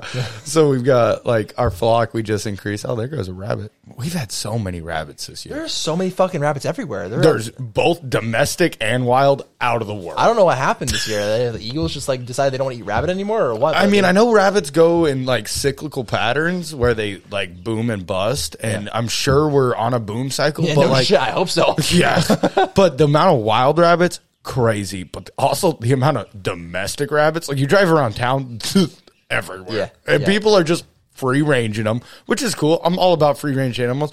You got to realize rabbits fuck like nobody else. Yeah. And there is like, I almost hit like 3 the other day in the city truck because I was driving around. These 3 black domestic rabbits tried to shoot across Pioneer, and they don't have like the wild instincts of like you can shift gears. They're just like, they're just hanging out. Yeah, exactly. It's like our eagle and coyote population is about to soar through the roof. Yeah, absolutely. Yeah, I know, it's fucking nuts. There's wild cats everywhere in town. I wish they'd just eat the fucking rabbits instead of the birds. That was pisses me off. Dude, I'm going to turn into the shittiest old man. If you're listening, you let your cat free range, you're an asshole, and I hate you. Dude, I remember when you were living, before y'all bought y'all's house, so when y'all were renting, that was almost, 2.5 years ago now? 2.5 years ago now. That was like kind of right when you were starting to get into like hardcore bird, like you were shifting gears from like I might like birding to where I'm gonna try to be a birder. You had a couple of feral cats living in because y'all had like a cool yard with some tree growth and whatnot. You had your bird feeders up, and you had some feral cats that were trying to get into them, and you went through that spiel of just like, dude, I think I'm gonna have to start shooting them. And I was like, I love cats. I have cats. They're sick. I almost like cats more than I like dogs. That makes me even fucking weirder. But I just like cats.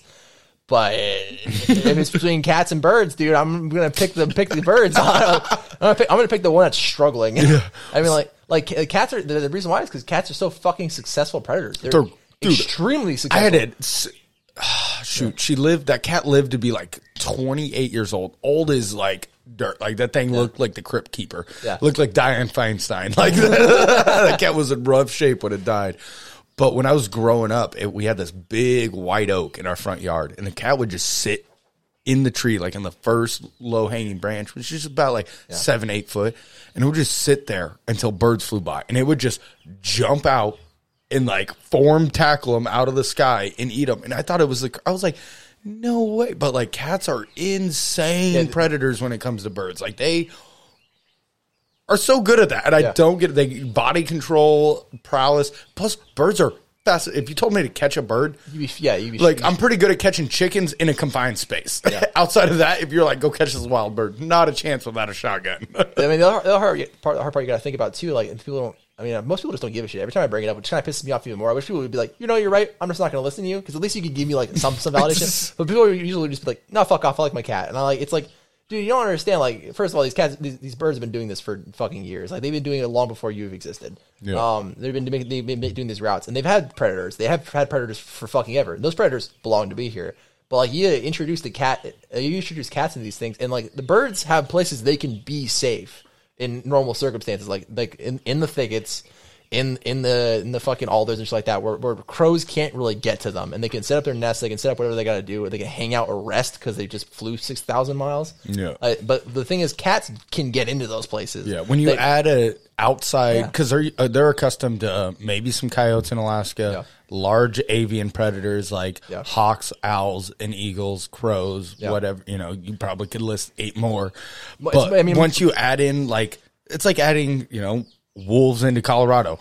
They've been gone for forever. You add them in, they're gonna fuck up a lot of shit because they're good at what they do. Yeah, exactly. They're bred. Their whole purpose in life: kill stuff. Kill stuff well. Yeah. You throw in a stealthy ground predator into the flats that can sneak through tall grass and alders. Yeah, done. Whack, whack, whack, whack, whack. Yeah. And it's like I don't care about the crows. I don't care about the magpies. Like and there's a lot of predators out here that they just belong to be here. But when I see people who just are like, I want a cat, but I'm going to leave it outside forever. It's like, dude, you just basically are just being a dick to everybody else. And you just introduced an invasive predator. Yeah, a really fucking good invasive predator. And you look at the stats right now, and they're saying that we have 40. I think it's 30 or 40% less bird population in the world than we did in 1950. That's not a long time. Like that's fucking nuts. And part of that's due to pollution. Part of that's due to the fragmentation of the forest because we started setting up a lot of houses and infrastructure in places they would originally nest. But like most birds are still on the decline, and and I'm not saying that this is like a conspiracy with cats, but they're not fucking helping. No, well, that's like the first, like if I'm drawing back like the best bird memory I have. Speaking of that, can I steal a heifer? You can definitely have a heifer. They're fucking delicious, dude. They look delicious. But the first thing I remember like learning about birds, or the first thing that like stuck in my head, I think it happened in like the late 40s. I think it was during the Dust Bowl, which would have been, 1930s, something like that. I think that was pre-World War II. Yep. But there was, like, a game bird that would fly through the Midwest. So it was in, like, that central flyway of the United States. And every year, this town was, like, famous for, like, they'd have the migration would come right through this town. And there wasn't, like, adequate hunting laws for it or anything.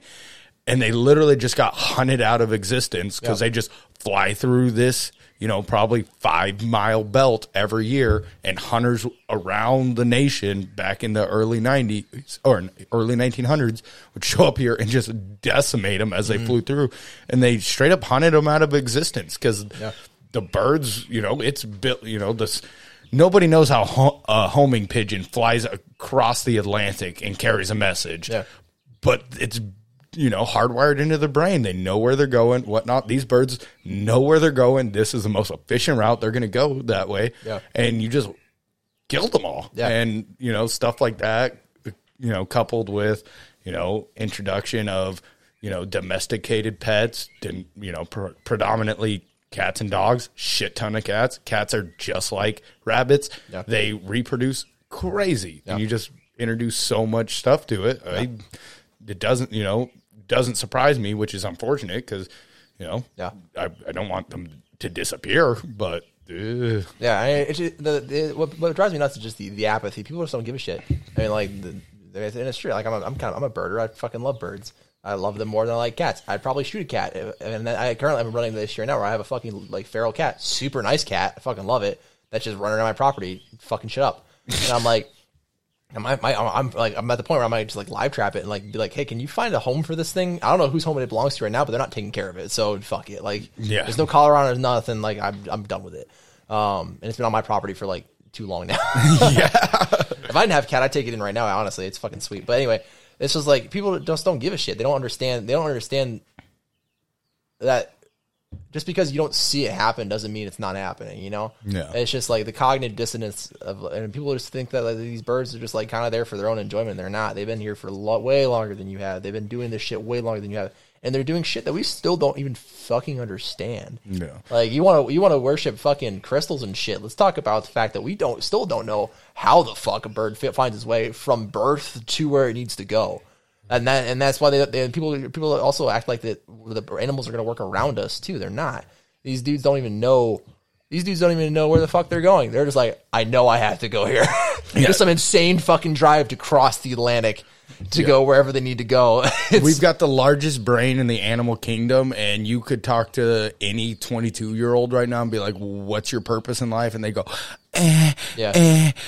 These birds, tiny brains, but they know what they're supposed to do, and they don't have a lot of freaking extra data space in the brain. They're like, we are going here, and we're going here this way. Yeah. We're safe to live here because there's no predators. All of a sudden, some asshole freaking tabby cat comes up and whacks you over the head. Like, you're done. And it's to the point where almost every one of them counts at this point. Like, every breeding pair counts for something, and it might not matter as much. I'm on a rant right now. I'm making these cats sound like the beard deals in there. They're not the biggest problem in the birding world, but they need to be fixed.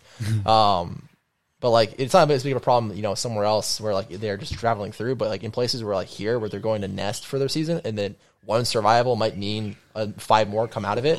Like a fucking cat can kill a bird a day easy. Yeah, and then you extrapolate that out. You're talking about decimating an entire population inside of an ecosystem, and then all of a sudden, you're not. I mean, that just causes the cat's not going to change. The cat doesn't need to change. No. It's the people that need to change. Yeah, and that happens, in all kinds of different facets of life, different industries, different stuff. Like, it's one of the cool things. They just reopened clam digging for a short season here locally from the Nilchik, Really? yeah, from the Nilchik River down they to the poisonous? Homer Spit.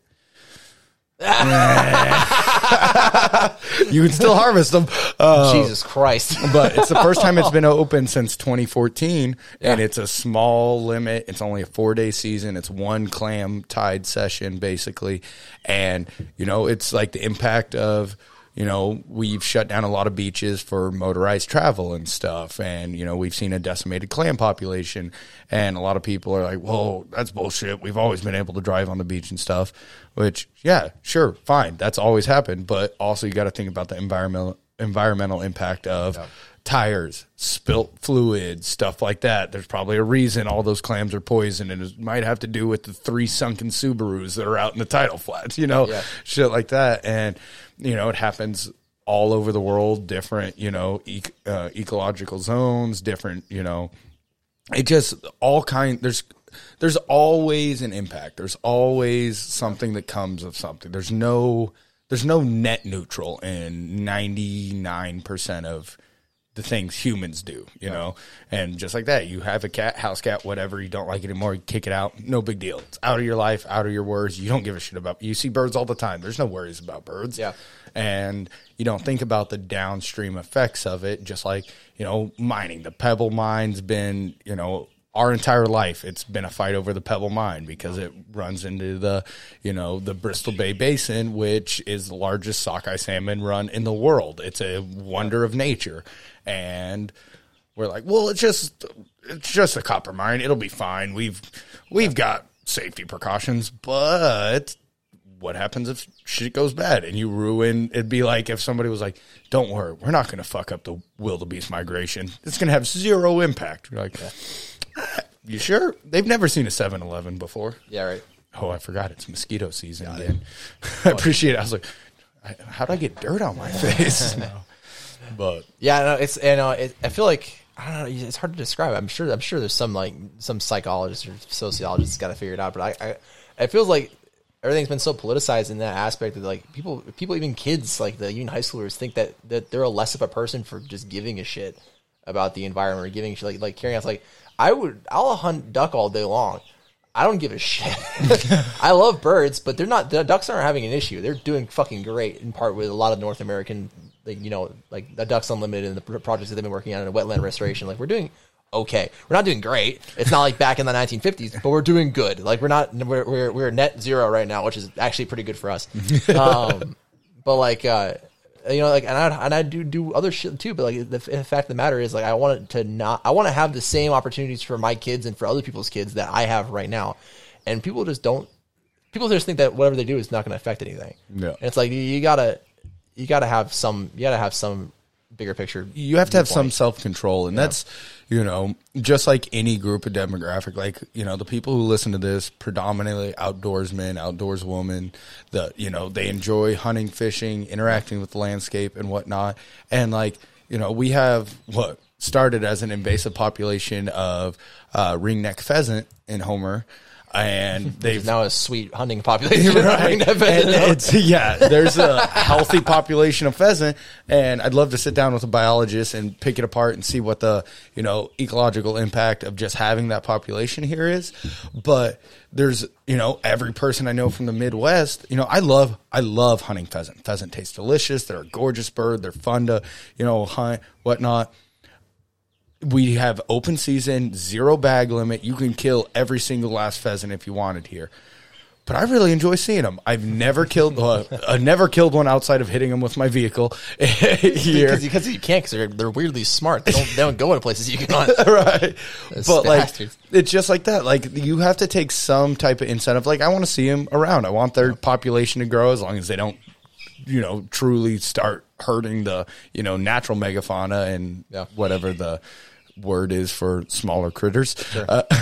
But, you know, until like the spruce hen population gets decimated by them, I want to see them around. Yeah. More animals on the landscape creates more diversity. It's just cool, whatnot. But same with, you know, just understanding what you're doing has some type of impact, and you need to give a shit. Like you said, it's become politicized.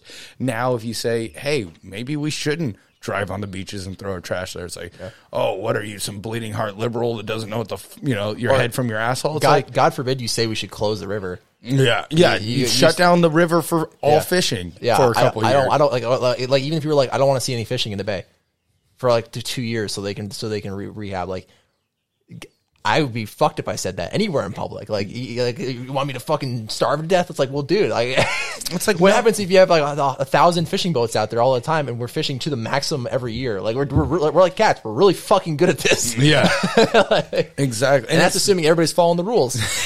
Yeah, and that's where you come into like, it's kind of a controversial topic, but like with the king, like speaking of the rivers, like, our king salmon run in Cook Inlet, Kachemak Bay has been absolutely decimated and obliterated. Like there's been 24 kings that have run up the Anchor River. It's been shut for years now.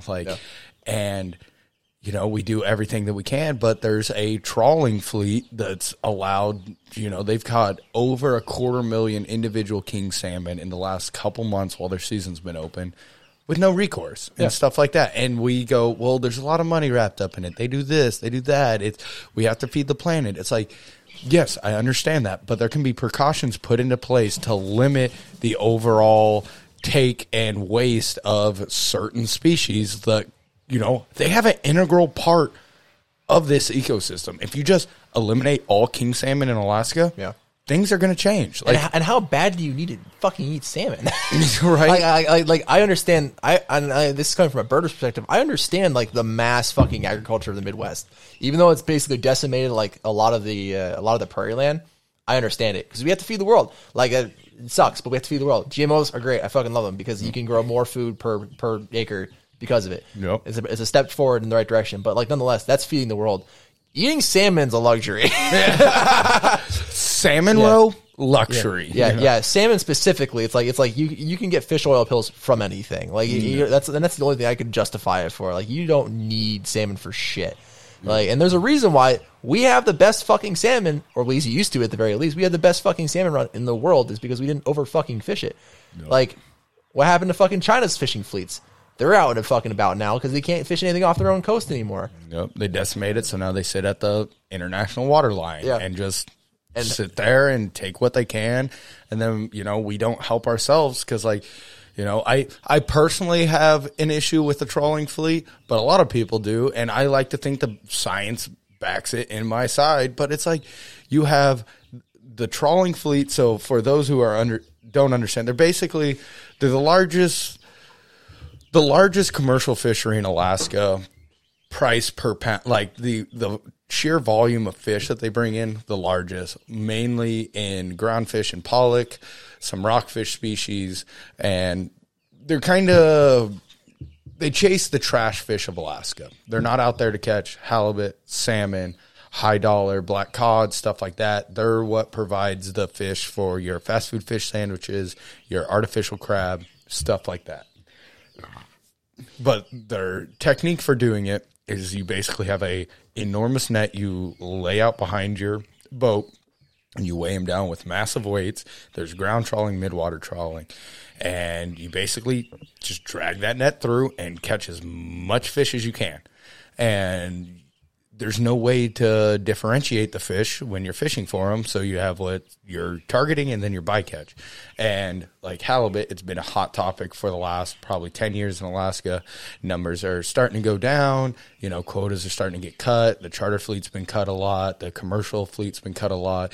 And just in the last 3 months of the trawler fishery, they've caught in bycatch, which this bycatch waste, most of it is just discarded, killed and discarded. They are only allotted so much that they can sell themselves, and everything after that is essentially waste because it's still going to be caught. It's just pitched overboard, basically. And just in halibut bycatch, they've caught more than 20% over what the allotted quota for 3A fisheries, which is our local halibut fishery for charter and personal use consumption, over that allotment and just bycatch so far. Yeah. Their individual king numbers, like I mentioned earlier, over 250,000 individual fish, which average king's probably 10 pounds, and that's a small king. Extrapolate that into pound, tonnage, and that's all just being pitched overboard. And they're, they've got huge ties to everything, whatnot. I don't want to, tinfoil hat go into my own personal thoughts on all this shit, but it's a huge deal. Like, did you hear about the Jack Bonnell deal? He was a couple years older than us. I think he was like a 2014 or 2012 grad. Sure. But he was going to be, he's a local fisherman, been fishing forever, but was going to be the newest, deadliest catch captain and was going to run one of those boats. Discovery Channel did a huge press release, whatnot. And he's also a member of one of my Facebook pages I'm a part of, which is Stop Trawler Bycatch. It's just, like everything else, it's a Facebook page with whatever. He posted, put a post out criticizing the trawler fleet. Trident, who is the cannery or the corporation that owns majority of the canneries in Alaska, huge fishing company in Alaska, huge ties in the trawler industry.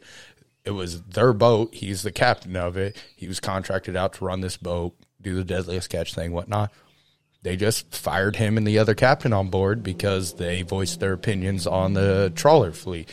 And it's become, I was getting some information on it yesterday from Vince, who's been on a couple episodes and stuff. But apparently, like USA Today, a ton of like national news organizations have reached out, want them on, tell his story because it's the first time it's gotten like brought into the, the light. Thank God. Like I'm glad they screwed themselves up for that because it's just like. I mean, I'm sure it's not this simple, but like, I would rather fucking not eat halibut and salmon for 2 years, and have it. Like, I don't even give a shit if I don't fucking eat it regularly. I would fucking go back to being fucking vegetarian long before I would like to see the salmon run done. Yeah. And ask anybody in this world who wouldn't be willing to do that. Yeah. Like make that sacrifice because eventually it's going to be that if we don't make some form of sacrifices or some fucking changes because we can't be doing the same thing we're doing now, but differently, and make a difference. Like, it's just not. And the thing is, like, it needs to start here. Yeah. Because if you think about, like, most of our salmon, it goes overseas. Japan absolutely loves the salmon. It's oily, rich fish, great for sushi, all that stuff. It's dispersed all through the United States. Like, it's an export for Alaska. Yeah. We fish for it. We send it out. We eat it a ton. We're blessed to be able to go up to the river, fill our freezer with salmon, go dip net. We've got a ton of opportunity to harvest salmon. But it's also it's the second largest economic driver in Alaska, commercial fishing. Not necessarily salmon itself, but salmon is by far one of our leading exports and one of our leading commercial and sport fish we have here. Mm-hmm. Alaskans care more about salmon than any other person in the United States because to them it's food. Hands down. And if we don't do something, because if we lose the salmon run, not only do we lose the opportunity to eat it and live off of it and stuff like that, but we also lose the second largest economic driver to the state. Yeah. And everybody else is going to move out and they're going to go on to the next thing, but we're still going to be fucking stuck here. Exactly. And so if we don't make a change, because people in Florida, they don't give a shit if salmon goes off the shelves. People in Utah don't give a shit. You're going to have a handful of people who, are in this world or in the outdoor world or in the conservation world that'll speak out on it. But if Alaskans, people who not only live off of it, but also their livelihoods based off of it, if you don't make a stance for it, nobody else will. So if it doesn't start here, it's not going to start anywhere. Yeah. And if we just continue on the trajectory that we're on, in our lifetime, we'll lose it, You'll never see it again. And it's going to be fucking, it's nuts. And I feel like it's hard because it seems like a lot of things are going this way, which makes it hard to advocate for anything because it just seems like all doom and gloom. And that is where people, I think especially young people, just shut down on it. Yeah, because you can't worry about everything. Yeah, you've got a housing crisis. You've got a financial crisis. Now you have a salmon crisis. Yeah, talk about anything environmental. I mean, like everything is on the downturn right now. And it's just like, it's hard to get somebody to appreciate it when everything else is also going bad. Yeah, and like you said, it just gets political because you go, the salmon runs aren't the same, and they're like, oh, you're just gonna give me a spiel on some global warming bullshit, blah blah blah, and it's like no, I'm trying to talk about not that global warming's not a real issue, but like I'm trying to talk about a very direct, isolated thing that you can act upon and change. Are there, environmental factors? playing a part for sure. Yep. Whatever your views on it are, there are environmental factors that are playing a fact on it. There's human interaction that's playing a part in it. There's this, that, and the other, pollution, industrialization, encroachment in their, like the Pebble Mine, encroachment into their, their landscape, all kinds of stuff that plays into it. But like you said, people are just, it gets boiled down to a black and white yes or no type of decision, and you can't zoom out and look at the 30,000-foot view of it and be able to break it down to people. It's hard enough to sit down and have a conversation like this with anybody nowadays and just like talk about things, talk about the nuance, talk about the particulars of something. Even if you're not, neither of us are, biologists. Yeah, we're not fisheries experts. Exactly. So we could be blowing smoke up everybody's ass right now, but I think the global consensus right now is that the salmon run is not what it used to be. Yeah, exactly. Like you don't have to have a PhD in this to realize that there's probably a problem. And hey, we're the whole, like the birds, they're wired to do this. We're problem solvers. Humans are problem solvers. We got big brains. We like to pick things apart, fix them. We're also one of the very few, ecological engineers in the world. That us and beavers, basically. Yeah, like beavers are assholes. Yeah. Yeah, we're great. We're assholes too, but I mean, like if we were gone, if us and beavers were gone, there would be nothing much would change. Just the smallest fluctuations, everything would be fine. So we have sadly have a responsibility to do something. We are not a part of the natural world like everything else is. Yeah. Well, we only impact. Yeah. And that's like circling back to kind of that Colorado statement I made before. That's a huge lower 48, controversy, political deal. I'm very surface level on it. I've got some people, some really good friends down in Colorado that are in the nitty gritty with it, but it's basically, like reintroducing wolves to the landscape, which on surface level, 100% for. Fuck yeah. Cool. The real life impacts of it. It's just going to fuck up a lot of what Colorado is right now, but kind of the driving impact of it is, humans have encroached to where we're at. Like we want to rewild the landscape, but we can't remove Denver or Colorado Springs or Boulder. We have a responsibility. We've done this shit. We have to make creative decisions to improve that. And you can't just be like, all right, we're just going to add this or take this away and it'll fix everything. It's like, no, it's like if we add, just like, it's cool. Leave the house cats out. Wipes out all the seabirds or does all this. And it's just, I had a point where I was going with that, but I kind of got scatterbrained. So we'll just fucking. We're like 4 beers deep now. Yeah, I know. We're getting into it. It's getting kind of rough. Right. Dude, take me back like 6 years. Wouldn't even phase you. Exactly. We're getting to be grown ass adults nowadays, and fuck, we're splitting a 6-pack. I know. These Hefes are they're fucking delicious, solid, aren't they? Though. Ever since I got sober, my entire flavor palette for beer has changed entirely. Yeah. I used to hate ambers, and now I love them. I'm not an amber dude. I know, and I was like, I'll never like an amber. But like the first beer I had when I went back to not being sober again, which I don't have a problem. I want to point that out. It was by choice. And honestly, I think it was a healthy choice. It was a good choice. You hit a rough spot. Yeah. You hit a rough spot. Not with alcohol in my brain. Yeah, exactly. Just overall, it was a rough spot, but Jake's an overcomer. Yeah. It taught me a lot about coping. But yeah, I had amber again, and I was like, this is actually really fucking good. I had the red knot though, and I'm still not a fan of it. Really? Sorry, Homer Brewing. I still don't like your red knot. I like a lot of the other shit, but not red knot. I enjoy red knot. The other day when we were at the bar and you got an Alaskan amber, truly, I love the Alaska brand. Alaska White, love it. Their seltzers, solid. They're amber. I know. I fucking hate that. I know. It used to be really gross to me, but all of a sudden I'm like, it's not bad.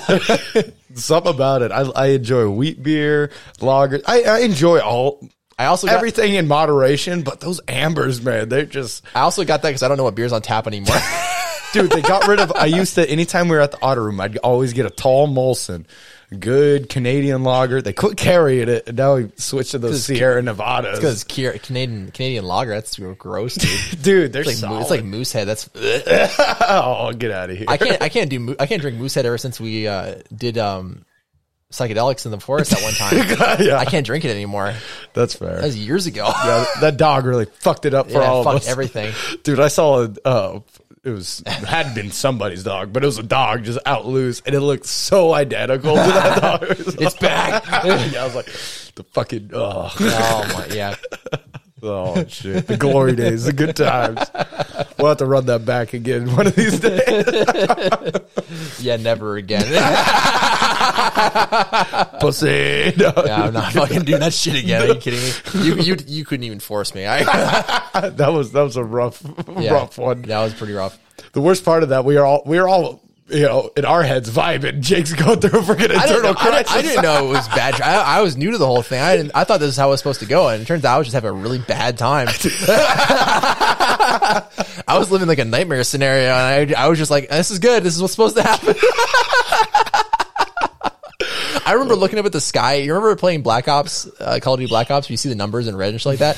I remember looking up at the sky, in the night sky, and seeing like runes, like the Nordic runes, but in the flashing red, like textures. And I was like, huh. I might have overdosed you. Yeah. This is not fun at all. I don't know what's going on. I'm just wet. Michael's acting like a frog, and the Mushroom Michael is the grossest character in existence. He's just damp and gross, rolling around in the grass. It reminded me of Frank. Frank from Always Sunny. Yeah. Just kind of like icky. Why are you always sticky? Yeah. Oh, fuck. Well, I wanted to hit one more topic before we get out of here. I don't want to eat up your whole afternoon. We're closing in on 2 hours, but actually, speaking of that, I'm going to piss again. I'm going to give Jake an opportunity this time. Oh, so yeah. We're going to step away real. And we're back.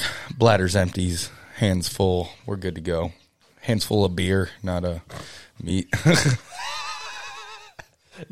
did that, get a laugh. Nobody assumed that. But now they're thinking about it. Oh, shit. Well, we're probably going to go over our 2-hour allotment. So, hell yeah, because Jake's awesome. And I don't want him to leave because I'm lonely and it's raining outside and I need a friend. Isn't Jordan back home? Is she just sitting in the house? Oh, yeah. Oh, my God. No, but we've got a trip coming up. So we're going to wrap this episode up with a little bit of trip planning for that.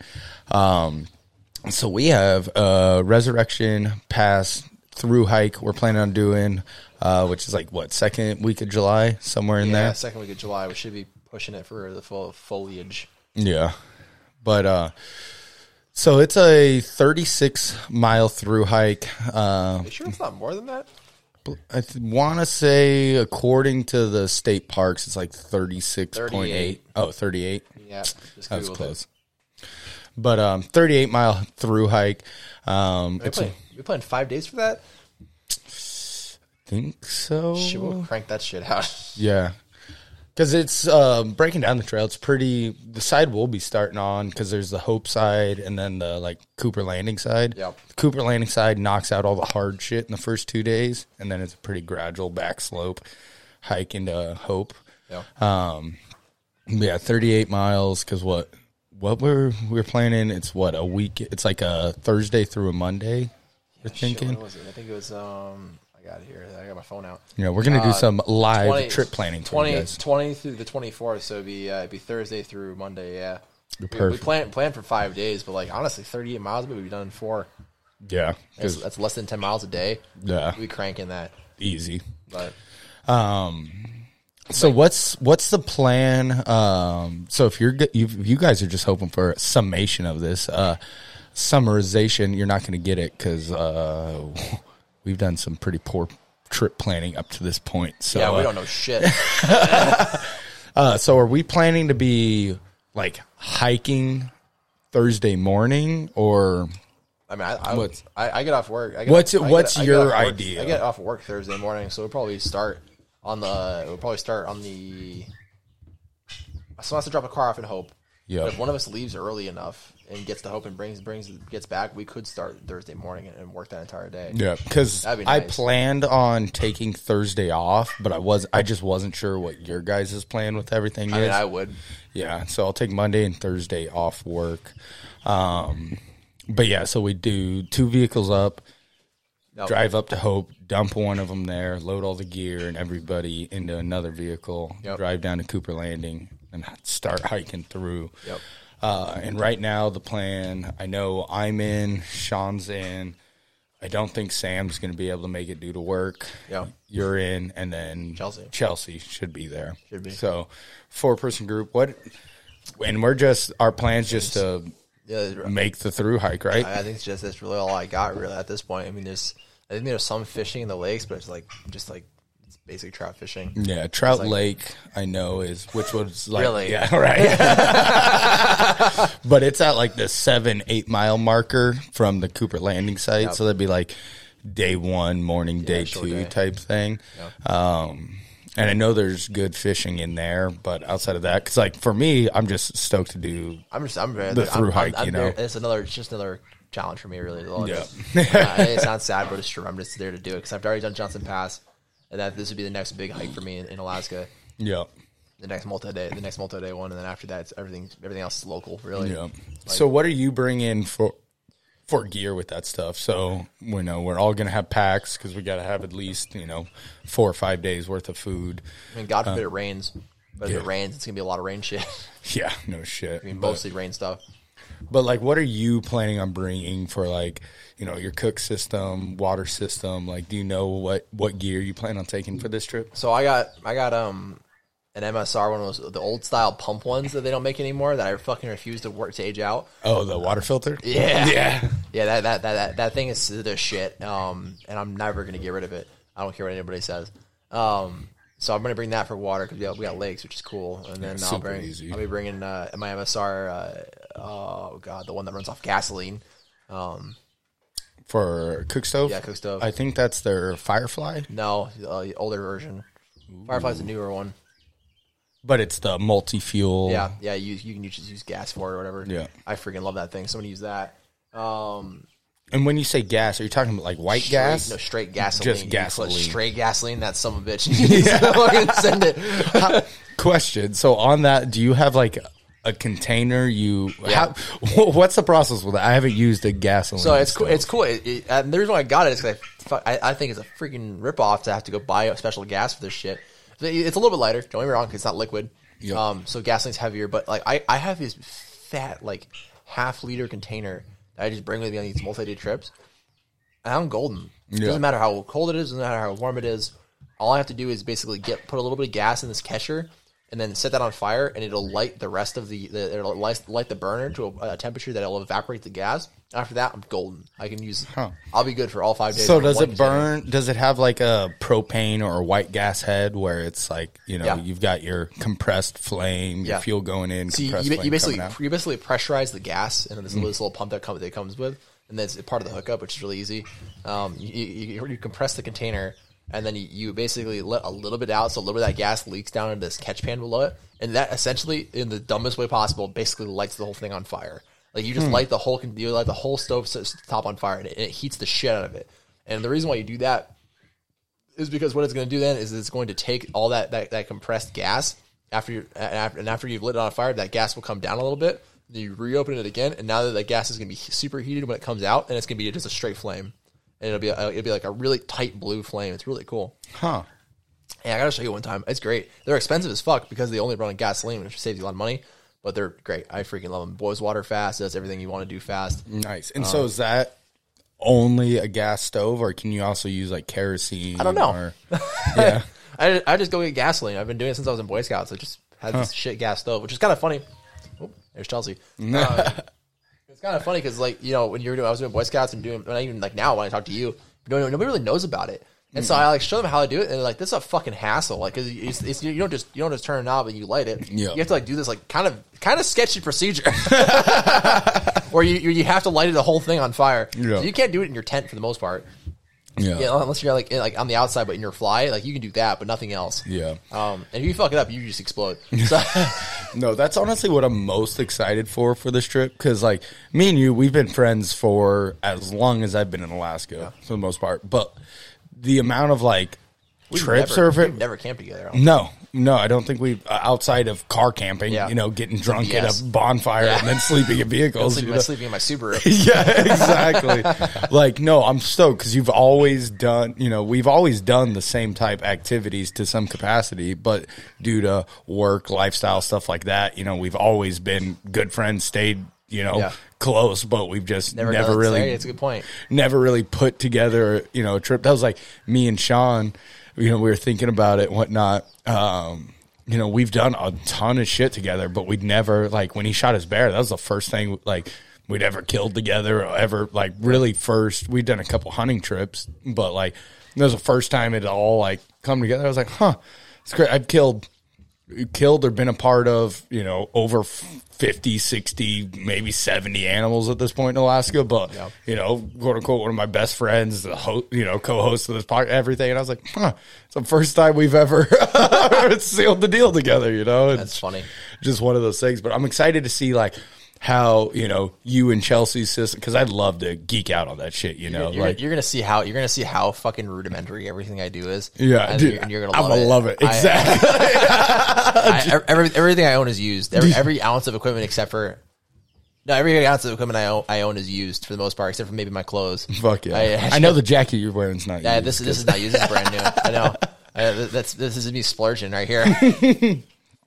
Looks good on you, though. It's a rain jacket, though. I can't use it. My old rain jacket was used. Yeah. Shout out to the Kuiu Yukon rain gear.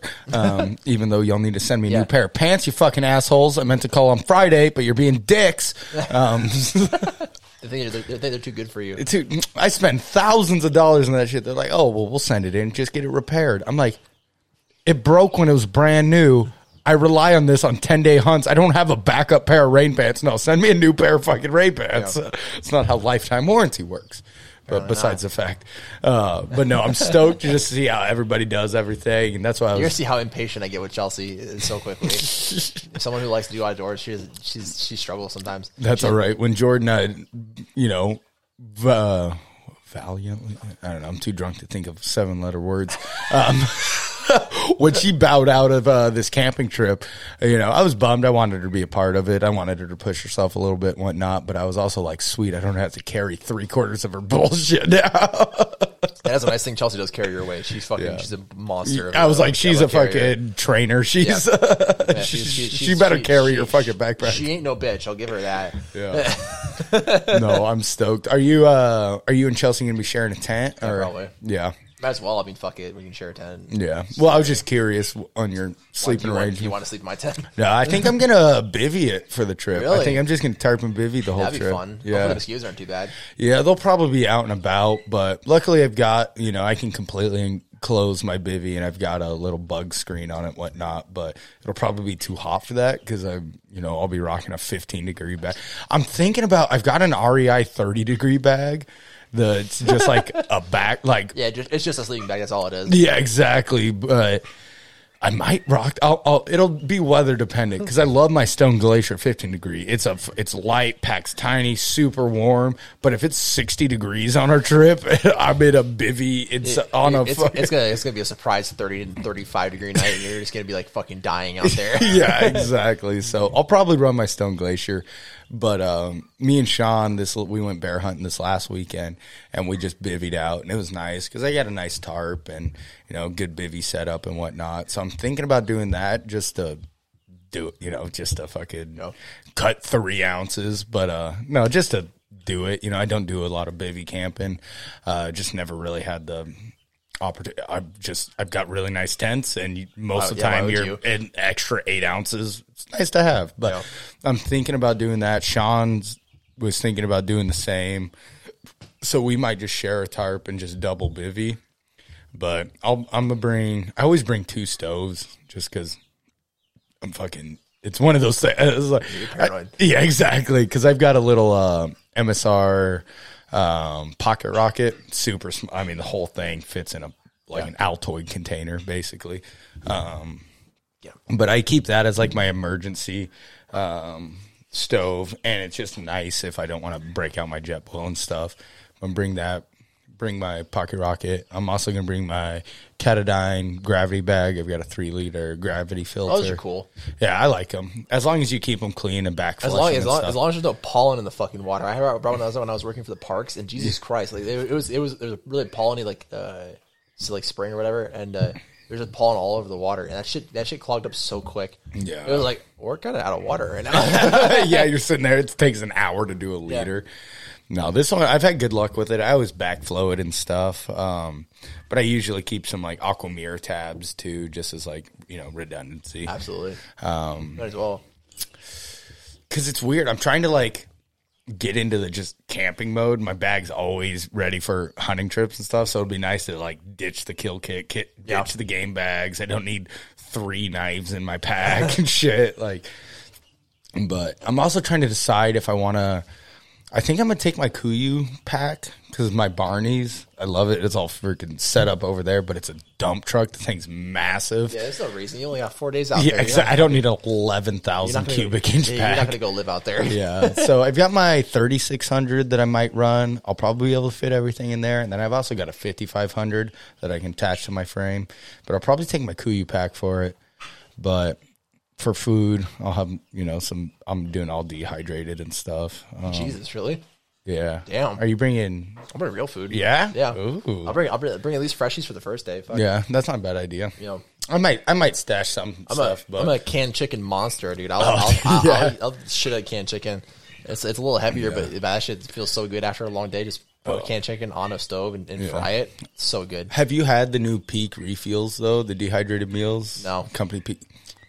Is it good? They're fucking delicious. Really? They're really good. Interesting. And they're high, because like that's the thing about dehydrated meals. They're always like 50 or 560 calories, 700 calories. Like they've got some like 1,200 calorie meals, and they're pretty fucking tasty. Like I could cook them up for dinner, serve it to Jordan, and just like not. If she was not in the room when I cooked it, she probably couldn't get. Like they're really good. They're like $12 a pop, which. Kind of sucks, but it's also Homer prices, though. Yeah, you'd spend that anywhere for food up here. So yeah, but they're pretty solid. And Sean's a firm believer. We'll go on a 2-day trip, and I've been going through like my old dehydrated shit that's just been sitting around for forever. And he'll whip out like the Primo Peak stuff, and I'm just like, that looks really. Sean does not skimp on his camping food. He'll break out a $100 for fucking some dehydrated meals and some shit. I got a food dehydrator from the station. I might actually go and make some. I'm thinking about it. It takes work, but I might actually dehydrate some of the food myself and just see how it goes. That's cool. I actually might do that for one of the days on the trip. Jordan's grandma sends up, she's bought a dehydrator and just started dehydrating shit, and she'll send up like care packages. I've got like a pack of dehydrated onions, dehydrated tomato, like everything to make like full ass spaghetti, but it's all dehydrated. And I really want to like, she's like, I think I'm just going to throw all this away. I was like, I'll eat it. I was like, I'll fucking chef it up. There's like dehydrated mushroom, like literally every ingredient to do like a full steak meal. Yeah, exactly. And I might bring it on that trip and do it like day one or something to try it out. Bring some noodles or some shit. But no, that'll be a sweet trip. So if we're doing say 4 to 5 days, we're thinking like 10 miles a day. Is that kind of our 10 miles a day? Which so it doesn't get shitty, but like 10 miles a day is nothing. No, we'll be. That's a short day. That's nice because we'll be able to just like keep a steady pace, not blow ourselves out, and still be able to like explore, do some side hikes if we want, just do some, covering country. Yeah, just hang out. I might bring Jordan. I bought Jordan a really cool collapsible fishing rod. Packs down to like this big, but it's a full like 6.5 foot like casting rod with reel and stuff. I might pack that and just fuck around for a couple hours, see if we can't catch up fresh, rainbow or something for dinner. Maybe. Yeah, I don't even know. I'm just hoping it doesn't rain like last time. When I did fucking Johnson Pass, we finished it in 2 days. We planned 3 days. We finished it in 2 because it was raining the entire time. We're like, what are we going to do when we get to the campsite? Except sit in your tent. Yeah, just keep hiking. Yeah, so we just kept going. I hope we get like at least like a couple sunny days out of this 4-dayer. I think we will. We're going mid-July. Yeah. And we're up in the Alpine. I think we'll get some odds good are. weather. No. What are you bringing for a tent for you in Chelsea? My fucking old as dirt fucking Mountain Hardware. Yeah. I need to replace so bad. It's not even funny. Well, I bet if it's Mountain Hardware, I bet they've got a warranty on it. Not one that I could find. Really? Oh, that's a shame because that's good stuff. It used to be my dad's tent, and then he replaced it when I was in Boy Scouts, and I kept it since Boy Scouts, and it's my only tent I've kept with me for all these years. No, it's disgusting. But it's a 2-manner and it works just fine. Yeah. Well, if me and Sean don't end up using it, if you want to borrow, it's the MSR Mother Hubba. It's technically a 3-person tent, but it's like great for 2 people. It's like 2 people with space. You don't have to be like, just like slammed in there like sardines. But you're welcome to take that on the trip. And it's, I think the fucking Mountain Hardware. Fuck yeah. I love it. I love it. I can't do that. If I ever get another tent though, I'm gonna get an REI. Honestly, fucking God, an REI half dome. I used one of those when I was in the parks. I was in some shit fucking weather. Kicked ass. Honestly, I was really impressed. No, that's one of my backups. Because I've got my MSR 3-person that I really like. Then I've got a Kuiu 2-man that I use for my hunting trips, which is solid for like a single-person base camp. And then I've got a REI half dome. The only thing that's slowing me down from using something like that is if I ever want to do like winter shit. Yeah. Well, REI's got some solid 4-season stuff. And the nice thing about that is if you can catch it on like either a return or a clearance item, like they're a little heavy, but like they're solid. They're 4-season stuff. You can get a nice 4-season that would be like comparable to like a nice black diamond or something for like $450. Yeah, which is nice. They got solid stuff. They put good shit. They put some good shit on the market. There's some bad stuff on the market, but they put. You're right, but no, they've got some solid equipment. But no, I'm stoked for that trip. It'll be fun to like figure out what everybody uses and just see everybody's system. I love geeking out on that. I love sitting around camp and be like, what is that? What do you use that for? You're going to see Chelsea's Jan Sport and you're going to be like, oh my God. Yeah. If she needs a backup pack, I got one. She's got one. She's just being stingy. Jake, the house got to get done. Oh, shit. Well, hell, let's wrap this bad boy up. Well, thank you guys for tuning in for another episode. Mr. Jacob Richter, it's always a pleasure to get you on here, and not so often we get the chance. You're a busy cat. I'm a busy cat, so it's nice when we actually get to sit down and, have a discussion. You're a great storyteller. You like to break things down well, and good talker. I'll see you in 80 more episodes. Right. Like, talk to me again when you have a Mountain Hardware fucking sponsor. I need a new tent. I can start talking to you. Oh, shit. Well, like always, sorry I had to touch a button on the screen. Like always, we'd ask you guys to go ahead and leave a rating, leave a review, comment if you so mind, all that stuff. It just... Honestly, I could care less, but it helps get this podcast out to everybody. Lets new ears get a hold of this. It helps other people help themselves. So, we're not always great about giving the best information, but some information is better than none. And some people are starting from zero. So help them out by helping us out and give us a like, a rating, a review. Share it with your mother, your brother, your sister, whoever. It doesn't matter to me. As long as you share it, we help you, you help us. That's how life works, That's how basic society operates. But if you need to message us, get a hold of us, you can do it at Michael_Swoboda on Instagram, Sean_Love, LUV on Instagram. You can also track me down on Facebook with that same name. You are also welcome to send us an email at averagealaskanpodcast@yahoo.com if you so desire. I'm not the best at getting back to email. I fucking despise email. You guys know that. I'm pretty punctual over there on Instagram. So if you want to get a hold of me, that's your best avenue to do so. Before we get out of here, Jake, is there anywhere you'd like people to follow along with your stuff? Do you want to stay incognito? Oscar, you can follow me on Mullet Medic at Instagram. Hell yeah. And please message me and tell me you found me on this podcast because that would make my day. Exactly. There you go. Mullet_medic on Instagram. Jake does some cool stuff. Follow along. He's an awesome dude. He's going to be on here many times in the future. I might be dead too after this trip. So it's your last opportunity to connect if you want. Exactly. Message him, and then when you see a news article about him, you'll be like, "I know that guy. I was just talking to him. Yeah. Now he's dead." But no, Jake's always out here pushing his boundaries, pushing the boundaries of the humankind, all that fun stuff. No, Jake's an awesome dude. Follow him over there.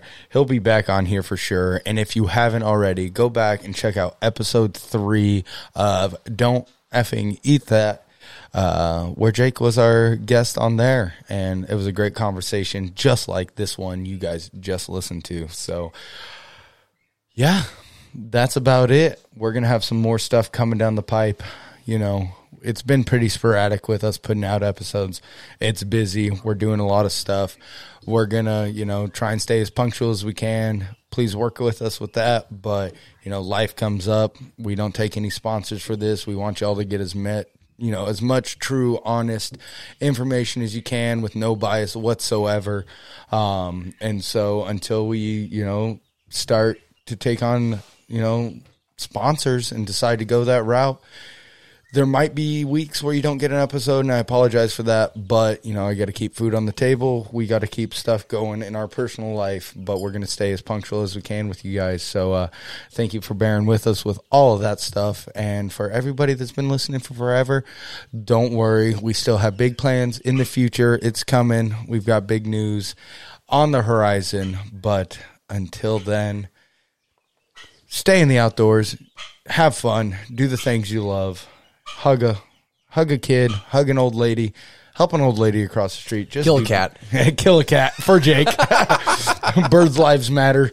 But no, just go out there, do the things you've dreamed of. Don't leave anything up for debate or discussion. Don't go to your deathbed and regret anything. That's what life's about. Take it by the horns and go enjoy it. So, see you guys next week. Stay frosty. Enjoy the outdoors.